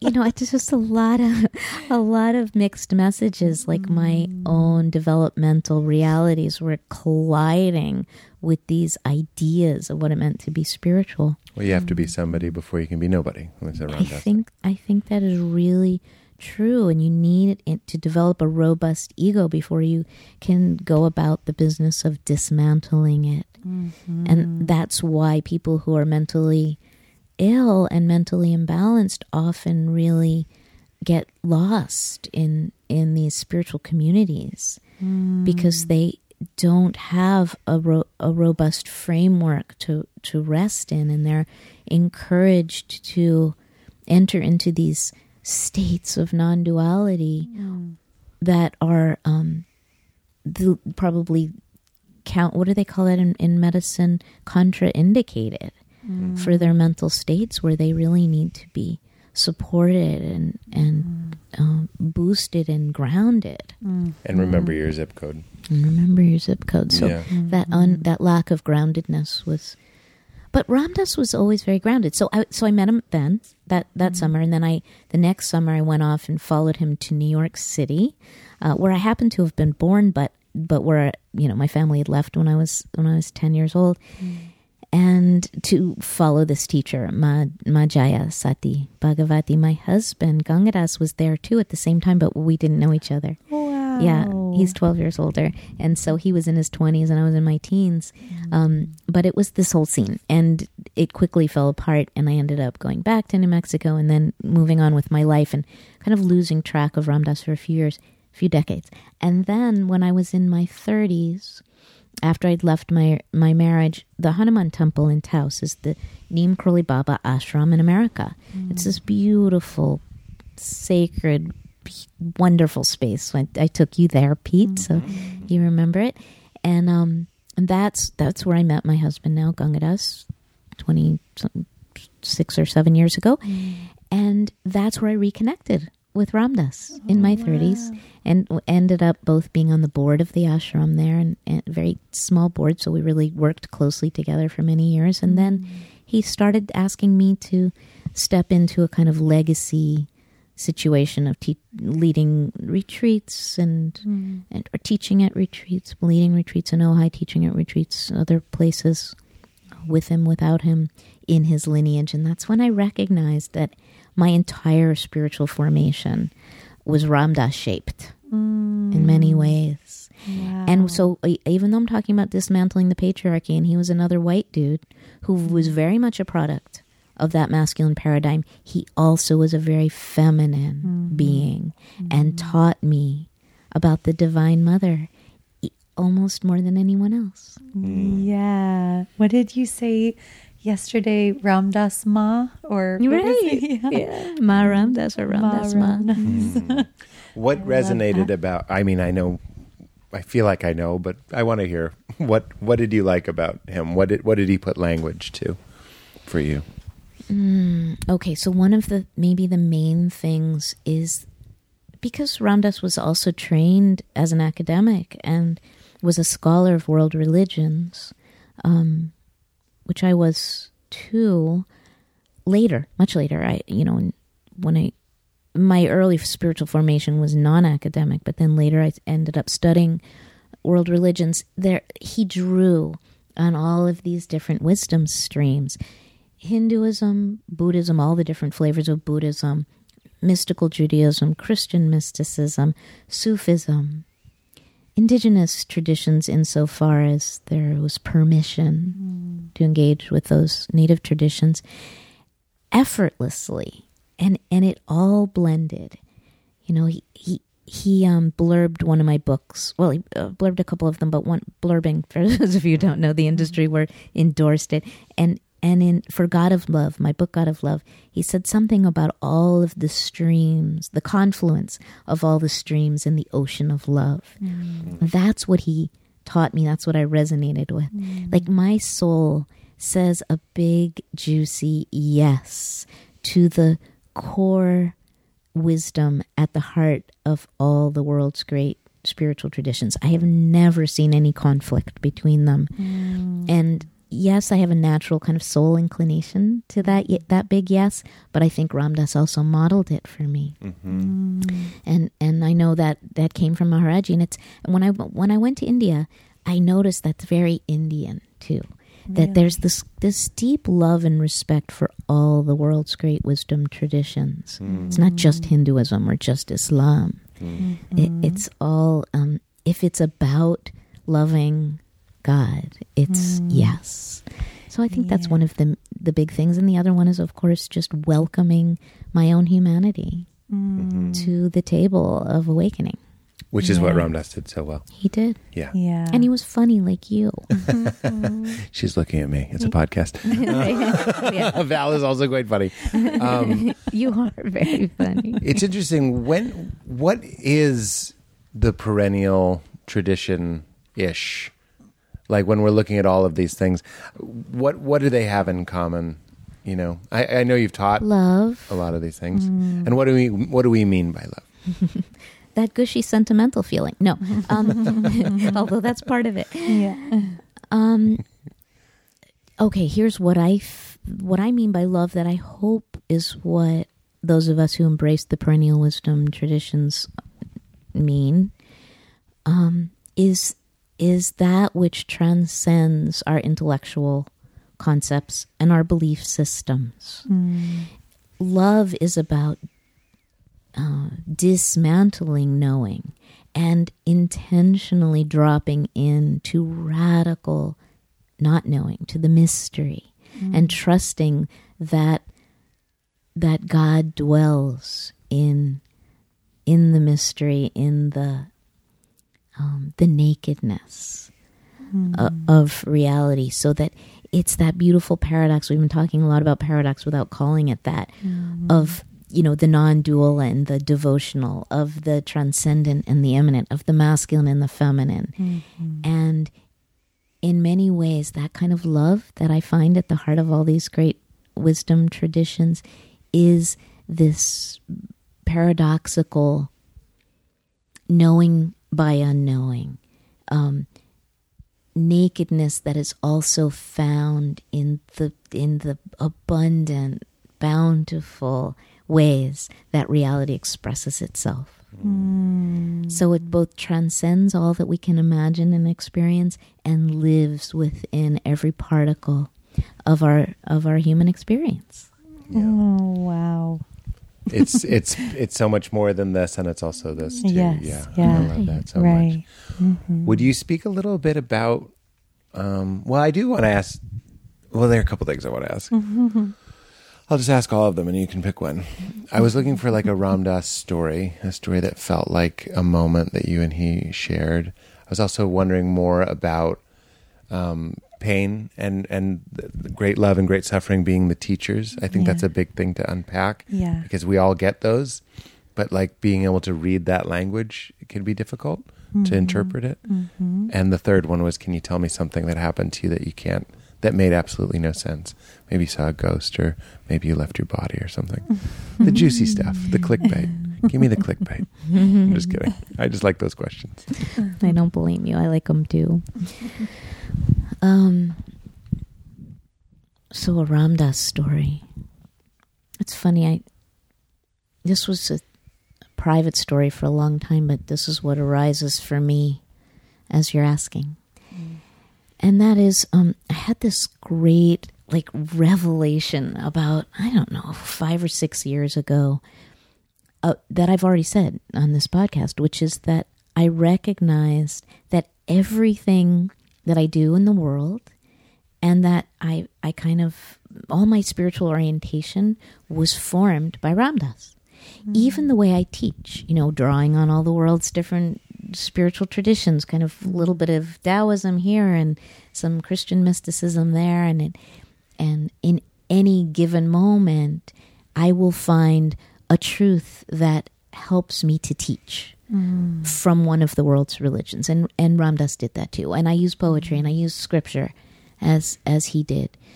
That's one of the things that I've noticed. Humor is and self-deprecating humor especially is one of the ways that I teach. And I learned that from Ram Dass. Well, somebody asked you yesterday, what would you tell young Mirabai? And you got a big laugh by saying, don't take it so fucking seriously. And everybody just sort of collectively slumped a little bit. It's such great loved that moment. higher self to your current self advice. Right, Yeah. right. And I think What are you doing? What are you doing? Yeah, he sorry. gave me the permission to Yeah. just not take it so seriously, and especially take myself seriously as a teacher. You know, I've been hurt by teachers. I have been betrayed by teachers. I am not going to be one of those teachers if I can possibly help it. And every time people try to elevate me, I just saw the legs off of that pedestal partly because I know that I'm going to fall anyway and break into a lot of pieces, and it hurts for me. It's painful for me. So I'd like to avoid it right at the get-go if we can. But once I realized all the ways that Ram Dass influenced and shaped the way I am as a teacher, as a writer, as a human being, I had to share it with him. So we were with him in Hawaii, and you know, we'd go to the beach on Mondays. Monday's swim day. Did you do that? Yeah. And Is there anything happier than a Ram Dass being rolled onto the beach? oh my god! And then bouncing in the waves. And just the, I'm so happy that's documented in which one is it? It's called Going Home, yeah. It is going home. That On moment Netflix. is documented, and it's done so beautifully because that is such a reference for joy. If I'm trying to elicit Yes. the Yeah. feeling of joy in my body, that's such a perfect image. well, and because Ram Dass, after the stroke, you know, he lived for 23 years in his stroked body, as he said. He was in pain all the time. Yeah. Ram Dass lived in pain all the time, and he didn't complain. I mean, really, even to his caretakers, he just opted not to do that. And but when he was in the water, it was a relief. It was so important to him to be in the water. So it really was a joyful space.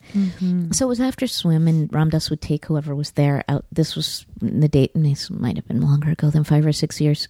It was in the days when not many people did know about the beach day. So there were enough of us that we could all gather around a table for lunch.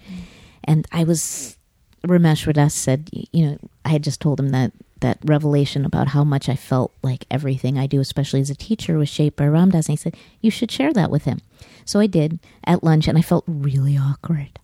And because there were a lot of people there, and they were listening, and Ram Dass was kind of like, you know, nodding. And I just felt theatrical and awkward. And so I just reeled it back in and wished I hadn't said it out loud in front of all those people, but that was my chance to tell him. Yeah. And I was like yelling it across the table. I think all three of us have done that. Yeah. It's like, this is our chance. Wait. Ram Dass, there's like 10 people eating corn. Yeah. I'm like, oh, here we go. I guess this is when it has to happen. It's not exactly what I was picturing when I imagined telling you this, but It's like a marriage proposal, and the mariachi band comes over. You're like, not now, not now. Yeah. Exactly, because that's even more awkward. Yeah. And so later we went to his house to do kirtan. There was a kirtan, and one of my little secrets is I love leading kirtan. Yes, because I love singing. And so, but I don't do it very openly. I don't play the harmonium well or anything. So someone handed me the harmonium, and I played for Ram Dass a Shiva chant. And I didn't look at him. And when I looked up after I was finished, he was crying. Of course, Ram Dass wept at the drop of a hat, so it's not that big a deal. But he was just weeping. It was like, you know, because I always had this kind of avuncular relationship with him. He was like my uncle, because he's the same age as my parents, part of the same kind of Jewish counterculture. Yeah. He felt like family to me, and he treated me like a fond niece. You know, I wasn't one of his inner circle buddies, but I was always like this beloved niece, and he was proud of my accomplishments, you know, books and whatever. So after he wept during the kirtan, later he called me over to him, and he said, I've never had teachers. I was like, what? You know, because I happen to know all the teachers that Ram Dass had. Mm-hmm. And he said, you're the first one. And then I realized what he was saying. You know, Ram Dass had aphasia, and it was difficult for him to speak. Mm-hmm. You're the first one who's teaching my teachings. Oh. And this was in the early days when we were starting these Ojai retreats, these legacy retreats while he was still alive. He used to say, I'm not dead yet. You know, like you're calling it a legacy. That's not what you say when someone's gone. But I taught the first Ram Dass Legacy retreat because it came out of that conversation. I guess you know, he had said something to someone. And now I really take that seriously. And right before he died, I was finally able to say, see, because Pete and Valerie, in our satsang, our spiritual community, Ram Dass wasn't the teacher. He was the elder brother. He was the guru brother who brought us all to Maharaji, but was one of us. And so that's the kind of ethic of our community that I grew up with. And so it was only literally months before he died when he had one of his several near misses, what he called his dress rehearsals for death. And I realized he really was going to die very soon. That Gangadas was with me. I woke up in the morning. It was night when we didn't think he'd make it through the night. And he was in Hawaii and I was in New Mexico. And I woke up and I cried and I knew he'd made it through the night, but I was just the thought of losing him was more than I could bear in that moment. And that's when I said, fuck it. Yes, he is my teacher. I acknowledge that. And it felt so good to just admit that Ram Dass is my teacher.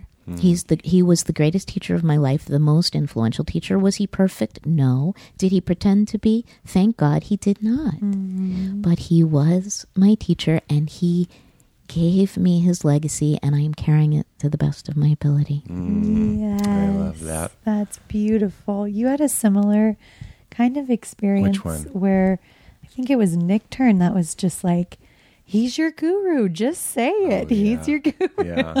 I think the term is Upaguru. Is that a thing? Right. Upaguru. I mean, Right, which isn't your Satguru. It isn't the ultimate, but it's one of the significant teachers on your path. Right. That's right. because he's the one that would say, I'm not a guru. Yes, thank God. I'm so Right. glad he said that. Yeah, that's exactly what you want him to say. You actually kind of want that on the record, because who knows where this stuff will be, you know, if we're all still around, not to be dark, but in 50 years, where will this be as a religion? Will it be like he's your guru? It's very tempting. I wanted him to be my guru. I wanted that because I felt so much love for him. And you said, like an uncle, he felt like a father to me. There was like a father energy. I actually, you did remind me, you said, oh, Ram Dass cried at everything. I have issue with a couple things you tried to de-special. One was, you're like, when I was 14, I was having these experiences of oneness. It was probably the acid. I'm like, a lot of people take acid, Mirabai. Yeah, that's true. And they don't. It was engaging with you and your openness. So that was special. Yes, yeah. And I know we're both special addicts, but I just want to give it, it's nice to share it. And also, Thank you, having Ram Dass cry, my story is the last time I saw Ram Dass, there wasn't much to say.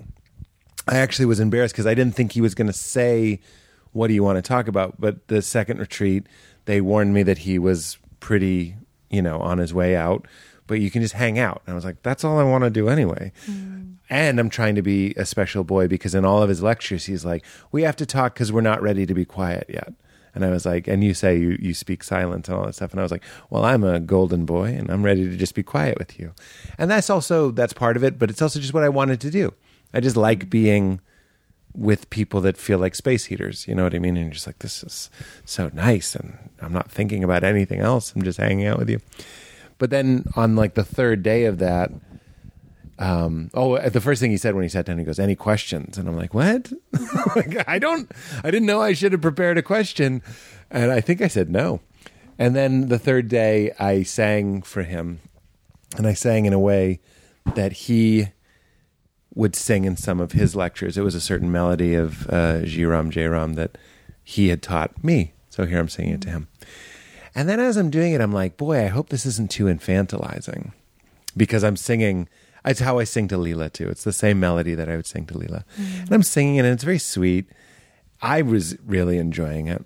And I was like, I don't know if he's enjoying this. Like, I just didn't know. I wasn't sure. And I'm not like a kirtan leader. It's not normally what I'm doing. So I felt vulnerable, but not bad. I felt totally safe. But it's a song that ends when you decide it ends. It's a chant. So I was like, I think that's about enough. and he doesn't say anything. Not in a bad way, but to your point, he's not crying. He's not like, thank you for that. That was really special. He's just sort of sitting there, kind of hanging out. And I go, tell me if this isn't Jewish humor, like specifically Ram Dass's kind of Jewish flavor humor. As I go, that's how I don't know what to say. And I go, that's actually, that's how I sing to my daughter, my baby daughter. And he goes, I can tell. And I'm telling you that I can tell had a little go fuck yourself in it. Like, not a bad go fuck yourself, like a friendly, like friends, like brothers, like people who love each other. We're just like, no shit is what it felt like. He's like, you just had a nice little moment. That was for you. That was for you. And you know what? It probably was for me. Or at the very least, it was just like telling a joke to be like, we don't have to be so holy while we're here. You know, I like, do think, yes. We don't have to take it so seriously. And that the flavor of that visit in general was like, let's not try and be my first retreat and my second retreat. The second retreat, at one point I drove off and got ice cream. Like, not just that time that I got it for him. I went off and got myself ice cream. Oh my God. I don't think I've told anybody this. At one point, because we had the baby, so I was wrecked. Yeah, I remember this. I drove to a hotel, to a resort, and got a massage. Because I was over it. The first one was don't jerk off, be holy, be holy, be holy. Don't even think bad things. The second time was like, I haven't slept this 8 hours in straight in a long time. I'm going to go get a massage. I really need a massage. And it felt just as holy. Yeah. We're back to what we were saying at the beginning. I was like, it's not holy to sit with a very firm back and chant and bleed out my eyeballs. It's also really, I have to thank whoever massaged me. Not that, oh, what a gift to massage me. I just mean, like, it was a groovy time, man. We were having a groovy time. And that dude that came in was really feeling nice and was probably in a very loving place, and I hope we both enjoyed it. That's all I'm going to say. Will you grab the Maharaji blanket behind you and put it on all three of us? Sure. Do you want a blanket? It's raining. It's feels cold. really right. How are you, Gunga Dust? Do you want a blanket? We're almost done. You're okay? Okay. What about something you can't explain? Will you give me something juicy? Have you ever seen a ghost? Have you ever had something that you can't explain like that? UFO? Yeah, you know, live in New Mexico. It's known for Is it? Extraterrestrial. Oh, right, of course, activity. Roswell. Yeah, Roswell. Yeah. I always forget every time I go there. But have you seen stuff? Well, yeah, I think that there are things I thought I've seen. You know, it's funny, Pete. It's hard to come up with a thing because, first of all, I feel like a very ordinary, grounded person who hasn't had a lot of supernatural experiences. You know, my spiritual life is not about supernatural experiences. It's very much about the transmutation of my heart. But okay. Here's the thing that just keeps bubbling up, so I might as well just say it. I lived on Neptune for 4 months. Oh, you did? No, I'm saying your thing. Wonder. I might as well tell them. Yeah, maybe you should tell yours. I don't have a good one. Your Neptune story. No, my Neptune story is good. Okay, so as you two know, but maybe your listeners don't know, I lost a child. Well, I didn't lose her. She died. And she was killed in a car accident, Jenny. In a few days, it'll be the 20th anniversary. Wow. I can't even believe it. October 30th.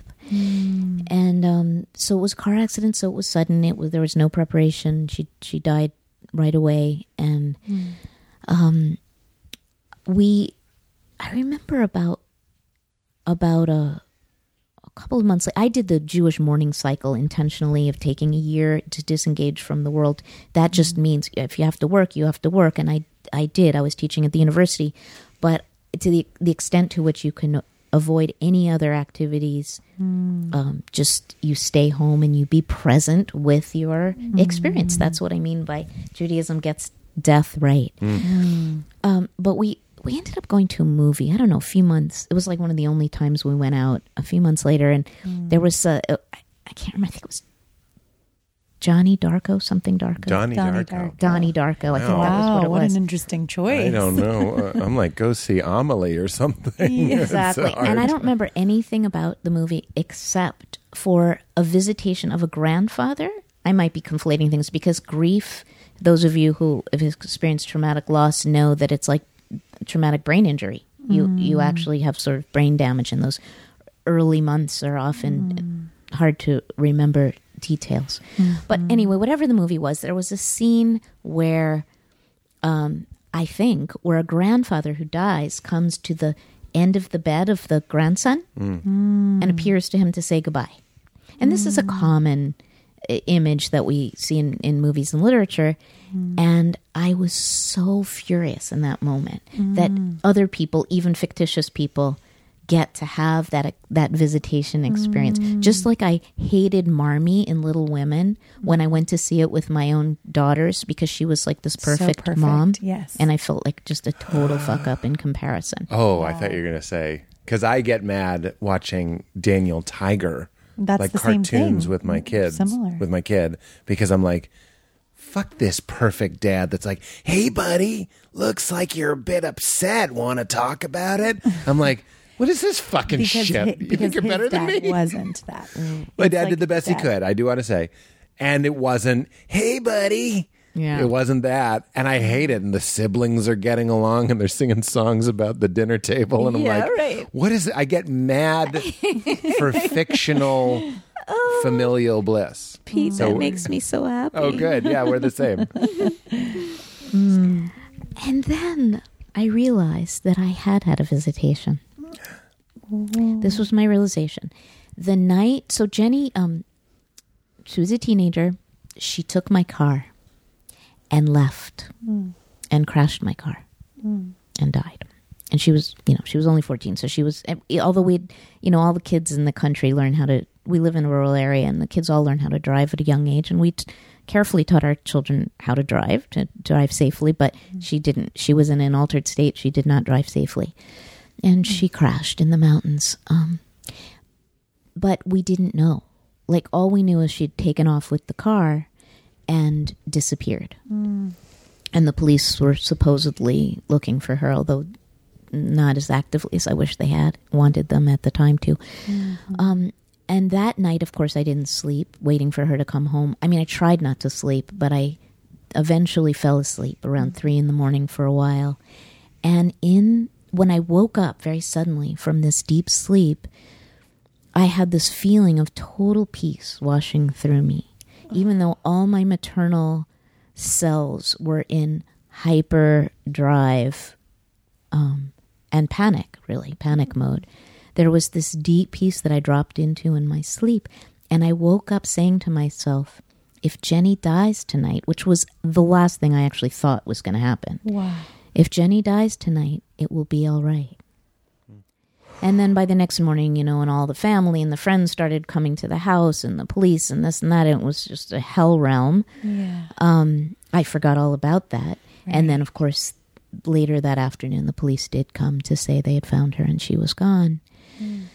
And it was anything but all right. Right. But after that experience of watching this movie and getting all pissed off about the person who got the visitation and I didn't, I was like, oh, I did. That feeling of deep peace that washed over me was Jenny coming to say, it's going to be all right, Mom. And then a similar thing was a few years later, we were in Guatemala, or actually in the border of Guatemala and Chiapas, and I contracted an intestinal bacteria that was very serious. And I don't know if I almost died, but I was very, very sick. And I was in a fever state. And I was in pain. It was, I forgot what, cryptosporidia or something, where it feels like every bone in your body is being torn apart, every muscle, every joint. It's intensely painful, in addition to all the intestinal distress and the fever. And it hurt so much that I was like literally crying out. And I suddenly felt Jenny. I called out to her. I decided, what the hell? I have nothing to lose. I just called out to her. And even though she was my child, I felt her surrounding me and enfolding me and holding me and soothing me. And I felt much, much better. And then I was like, thank you, honey. You came. Thank you. This is really helping. And I don't want to hold you back. So you can go. You can go now. That was wonderful. and she started to go again. And I was like, no. I think I cried out. Gangadas was next to me in bed. I did. I cried out and I said, don't go. Oh. And he was like, are you okay? I woke him up. Are you okay? I was like, she was here. Honey, she was here. Wow. And then she came back and gave me another enfolding. And then I was ready. Wow. So those are my supernatural experiences. Those are the best ones ever told on this podcast. Yeah, it was really sweet. I know it's gorgeous. It is sort of asking for juicy, but you gave us love. You gave us love stories. Those are beautiful. Wow. Well, death is just such an intimate companion to me that I guess everything kind of goes there. But I hope not in a morbid way. Not at all. Oh, I didn't. I meant you gave us better than we could have hoped for. There was nothing morbid Some about people that. Like I saw a garden gnome move once. You gave us Which the gold. really actually even kind of asked which you can add to if you want, but that answered the other question, which was to speak more about grief and great love and how those are intertwined. And you just gave us like an example of living with that belief. Did you feel that a state of brokenness made you more receptive to divine wisdom, divine love? Yes, but not right away. I mean, yes, right away. Looking back, I see, and those of you who have experienced great loss, which is probably almost everyone, probably know what I'm talking about. In the beginning, there was this holiness. It's like having a baby, dying, or being present with someone when they die. Those threshold spaces of life and death are so similar. Looking back, I know that right away I was in the most sacred space I had ever been in. Wow. But I hated every minute of it because it was connected to the loss of the person who was at the center of my life. Yeah. The single person I've been closest to, I would say, even in some ways, including my beloved husband, who I'm incredibly close to. There's something about my closeness with my daughter Jenny that was it was part of. Well, yeah, those of your parents know what it can be and isn't always like. But looking back, what I will say is that it broke open my capacity to perceive and experience wonder, almost like a childlike awe at the beauty of this world.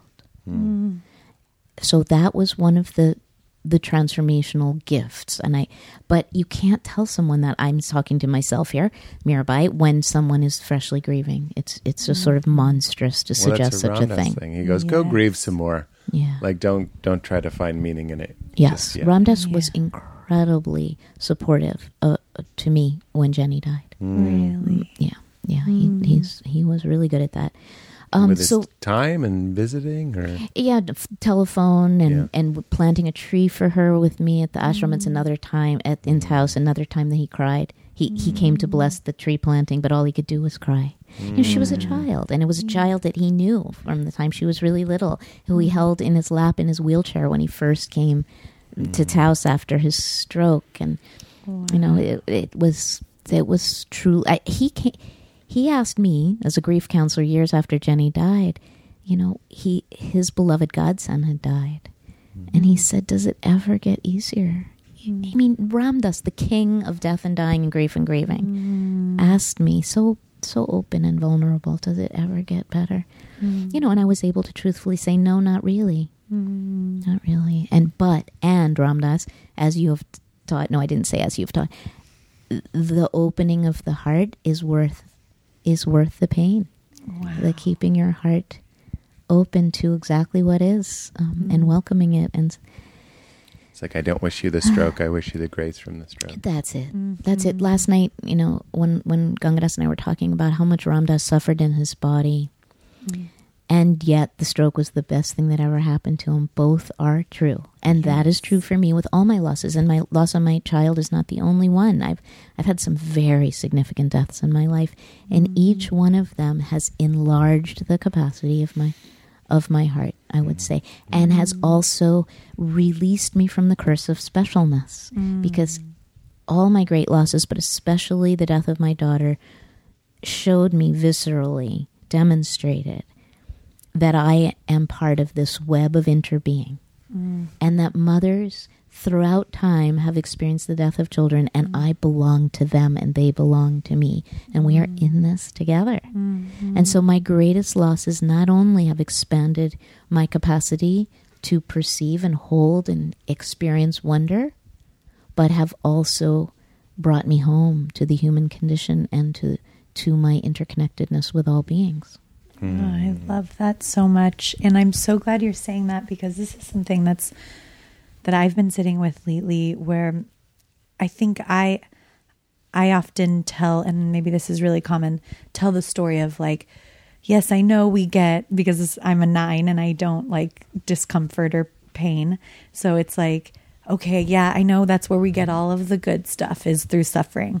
But you just like just like grit your teeth and bear it and go through the suffering. And on the end will be comfort and clouds and, all of the fruits of that. And that's where we have, get the hero's journey and so that myth is perpetuated. But I'm sitting lately more with the cohabitating of both, that there's not a end point to this, which even I remember my therapist saying, like, let's stop, let's not think of it as like when you get to the end of these episodes or this whatever, that's not really helpful. And I remember at the time being like, that's not what I want to hear. Don't tell me that. But more and more I can feel this. It's like, did you see the movie Inside Out? It's a Pixar movie. We love that movie.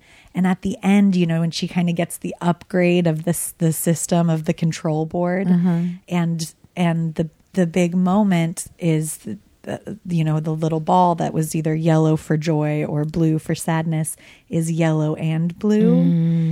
And I have, the more I've sat with my sadness, for example, I am getting more familiar with feeling the sadness and the sweetness at exactly the same moment. Yeah. And that's like hyper vital and just condensed dose of life, Oh, that was so beautifully said, Valerie.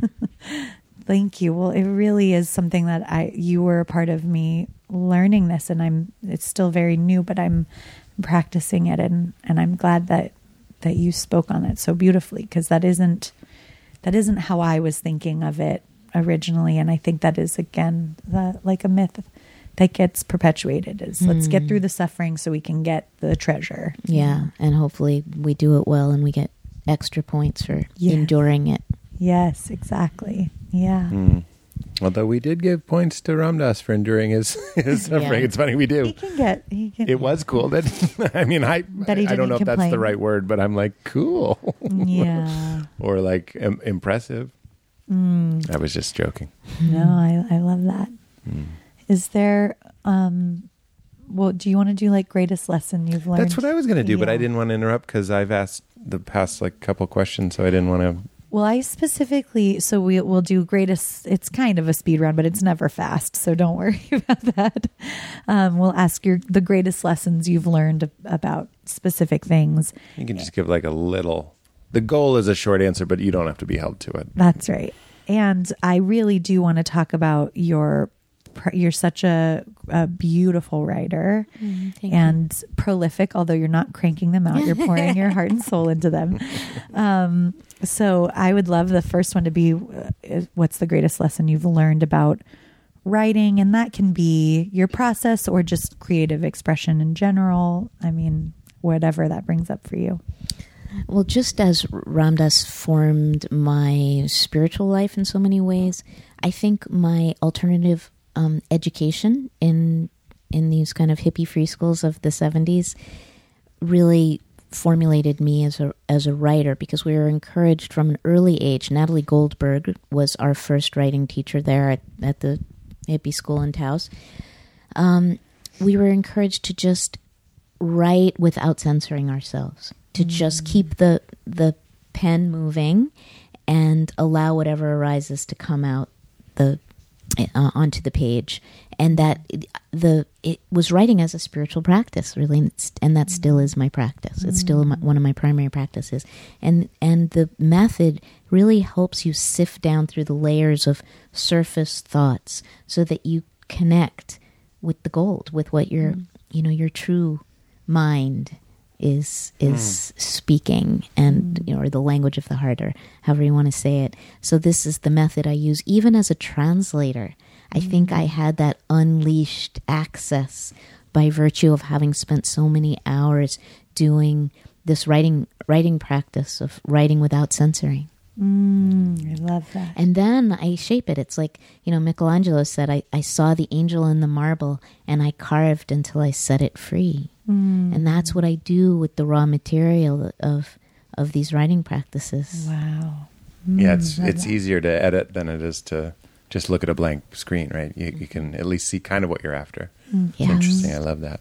What about meditation? People are interested in meditation. Or practice, maybe. Sure. Broaden it. Well, I know you chant, but I know. I also meditate. Yeah. And I also do yoga. For those who can't meditate, chant. And I often do a combination. Hippie burn. Well, because the thing about it is about chanting. I mean, right. So those who don't know teach or something. Yeah. I heard Ram Dass say that. He was making fun of the chanters, but he was 100% joking, of course. But I think he was quoting like something that people would say, like pretentiously, like, well, if you're not disciplined enough to meditate, you can sing. Right. So silly, right. of course. So what I love is chanting and then dropping into the silence beat that the words and the music unfold, or open. So chanting first and then just falling into the stillness. So one of the greatest lessons I've learned about meditation, and it is a primary practice for me, and it isn't for everybody, it doesn't need to be for everybody, is from Teresa of Avila, Santa Teresa, the 16th century Spanish mystic, who said that when you sit down to meditate, or she called it contemplative prayer, but it was really silent sitting, you are saying yes to the intimate relationship with the friend or the beloved. And your mind, because she saw the soul as this like huge crystal palace, and that at the center of the castle, this is her famous masterwork, the interior castle, the beloved is there inside of you, waiting for union, calling you, beckoning you into union. I think of it as Krishna because I'm Mirabai, and Mirabai was in love with Lord Krishna, the god of love in the Hindu tradition, playing his flute and luring you inside. So she said, when you sit down to meditate or to engage in contemplative prayer, you're saying yes to this intimate relationship with the friend, but your mind is on the periphery of the castle, grappling with 10,000 things and gaining merit from the struggle. I think of that as being like jihad. The true meaning of jihad in Islam is that inner striving to align yourself with love. And so that jihad is great, so your mind is trying. Might not want to text it to your friends. Jihad. You might want to, even though you know the true meaning, just maybe don't email it around. No, we need to bust that one. No, right? I'm making a joke about surveillance state. I know you are. And it's like we've got to bust it by D. Yeah, I never knew that. Yeah, what an unfair thing to have Right. that word ruined. So we have to rescue it. And so that was very freeing for me, because she said, really, the important thing is that you're hanging out with God. And it doesn't, of course, the mind is going to be doing what the mind is designed to do, which is to think thoughts, and it's not a problem. In fact, you can be working with the busyness of the mind and trying to quiet your mind, but to try to stop thinking or eliminate thinking as if that were the goal is ridiculous, and it's mean, it's self-destructive. So just work with your mind to try to come to stillness, come back to love. The practice of presence, the great 17th century mystic Brother Lawrence called it. Practice presence and trust that you're hanging out with your beloved in the center of your soul when you sit down to meditate. I think it was Rumi that said, my guru or God repeats the mantra, I just sit lazily by the river or something like that. Isn't that good? That's nice. It's like you don't even have to do the mantra. Let him do or let them do the mantra. Let the mantra do you, kind of. is what Exactly. That is, Let it happen like your heartbeat. Love that. I think we're running out of time, but Yeah. do you have I'm another? not good at this fast thing. No, you're doing. Oh no, you're great. doing great. I can't do it either. Well, not- then should we we do should. hardest laugh then? Yeah, why don't we ask that? This is a fun question that We you love probably this. don't get on the woo woo circuit. Can you think of a time in your Can you think of a time in your life where you laughed really, really, really, really hard? Oh And my it God. doesn't have to be a great story. I like to take the pressure off of it. Yeah. And there are a couple triggers. It's like sometimes people are on drugs. Those aren't always the Not best triggers, answers. but prompts. Prompts. Sometimes somebody fell down. Yes. Sometimes somebody farted. Yes. Like one of our favorites is I fell. I hit my head on He the was lamp. doing a I was silly doing a silly dance. dance, We were in a hotel. We were at the Bowery actually in New York. and I He did a spun. silly dance with his pants. Well, I his came pants out of the were kinda bathroom with half down. my pants kind of around my ankles, and I Yeah. said, "Do something that's never been done before." And then I spun around, but in Like the this spinning, kind of crazy, weird way. I hit my head on like a low. Well, I'm very tall, so I hit my head on a lamp, and then I fell down. It was all kind of like play, but I also did hit my head and fall. It was his hand on the ceiling fan. Was it? You were like doing this. This is how I remember it, and we can trust my memory. We can't trust yours more than mine. You're like In you're- mine, Sammy Davis Jr. was there, so I mean, like, I don't think mine was real. Yeah. Your pants were like just below your butt, so just your butt was out, and you were like doing a crazy dance. Naked butt? Yeah. Oh, wow. And you were doing like a silly dance. You were trying to make me laugh, and I was laying on the bed, and then you like hit your hand on the ceiling fan, Which was on. yeah, and you were like, ah!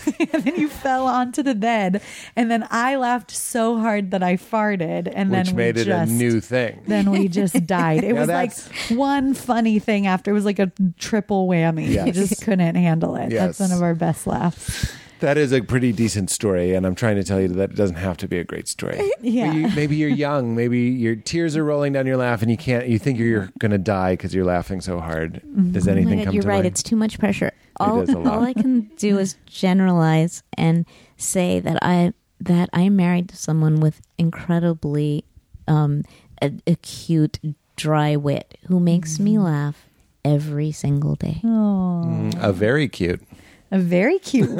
It's adorable. And so, yeah, Gangadas is very funny, and it's one of the great gifts of our relationship is how much he makes me laugh every single day. I love that. Is that good enough for now? That's Of great. course it That's is. beautiful. Of course I it love is. that. And he's of course taught me to laugh at myself. Yeah. Val and I have a secret language where we squeeze ourselves really hard when squeeze something each weird is other. happening. Yeah. Something like no one else But can it's know. like- or we'll it's like push a our hand. slow Like we could be doing it squeeze. right now. You're just like So it's like- pushing. It's like if and we did were it yesterday. When did we do it? we did it. I can't. It was during something. It was during something. I don't. I On mean, stage? Yeah, I think so. But it was. But oh, you know what? It was when the when the Ram Dass video. So we were at the Wisdom. They were showing beautiful Ram Dass footage on the dome, and we were listening to a talk of his, and it was like very deep, and we were getting really pulled in, and then there was some technical difficulties. Oh, yeah. So it's like if yeah. something is awkward or if someone is being strange and we're at a party, the way we communicate is like a very slow squeeze. And somehow it's just a perfect communication of like, this is something. We're going to be talking about this later. Well, Right? it's like I think I'm a 4 now too, and like being understood, and like, do you see what I see? And like Yeah. having you guys laughing at the same things all day is like I see the world the same way. It's like Yeah. jokes are like ways of saying this is what it looks like in my head. And you give a little drawing to someone else and you go, that's what it looks like in my head. Yes. And it's like it's the opposite of being lonely. Yeah. And that's why it hurts so bad when someone doesn't understand your drawing. You're like, is this how you see it? And you're like, no, I'm an accountant. But isn't it beautiful? It's it's not the only thing that we have like this, but it is the most beautiful experience of solidarity because it's an involuntary bodily reaction. So you're like, hey, this makes my body do something, and then somebody says that makes my body do that too. Right. It's so beautiful. Is it okay to give a blessing on this podcast? You can. Oh, please. To offer a blessing. You know, when one of my teachers was also a great being, I think, Reb Zalman Schachter Shalomi. And right before he died, he said to a small group of us that were with him, you must start giving blessings, because the blessings have been reserved for the priests and the rabbis and the imams and the shamans, but everyone has to bless each other at every opportunity. So with that context, I want to say that for those of you who are listening, who hear every week the beauty of Pete and Valerie's relationship, and are hearing about these old farts, Gangaras and me, and how we have this vibrant, happy relationship, and he makes me laugh and we have great sex. And you're going, I don't have that, you know. I don't have that person I can squeeze in you know, in our private love language when someone's funny or silly, or that we have something to talk about later. And if you're feeling some pain around that, my offering of blessing to you is, may you have that also in your life. May you have that someone that you can have your private signal that makes you laugh so hard that you can't contain it. And that kind of love, I want that for you. May you find a naked ass man with his hand in the ceiling fan that makes you blow out a celebratory toot. Exactly. May it be so. Amen. Well, Mirabai, you're a delight. The book is Wild Mercy, not Wild Sex. It's called Wild Mercy. But that's just one of your books. It happens to be one of your incredible books and your newest book, but there's so many others to check out, and there's more. So just go get all the Mirabai Star stuff. That's what I say. Thank you, Pete Holmes. Would you say keep it crispy? It's how we end. The guest says keep it crispy. Keep it crispy. Oh, very nice. Beautiful. Okay, let's get you to the airport. Oh, Thank Bye-bye. you. Thank you. Much love. Love, love, love. oh. I'm so crispy. My ice game make you haters wanna get mad. I'm so crispy. I'm so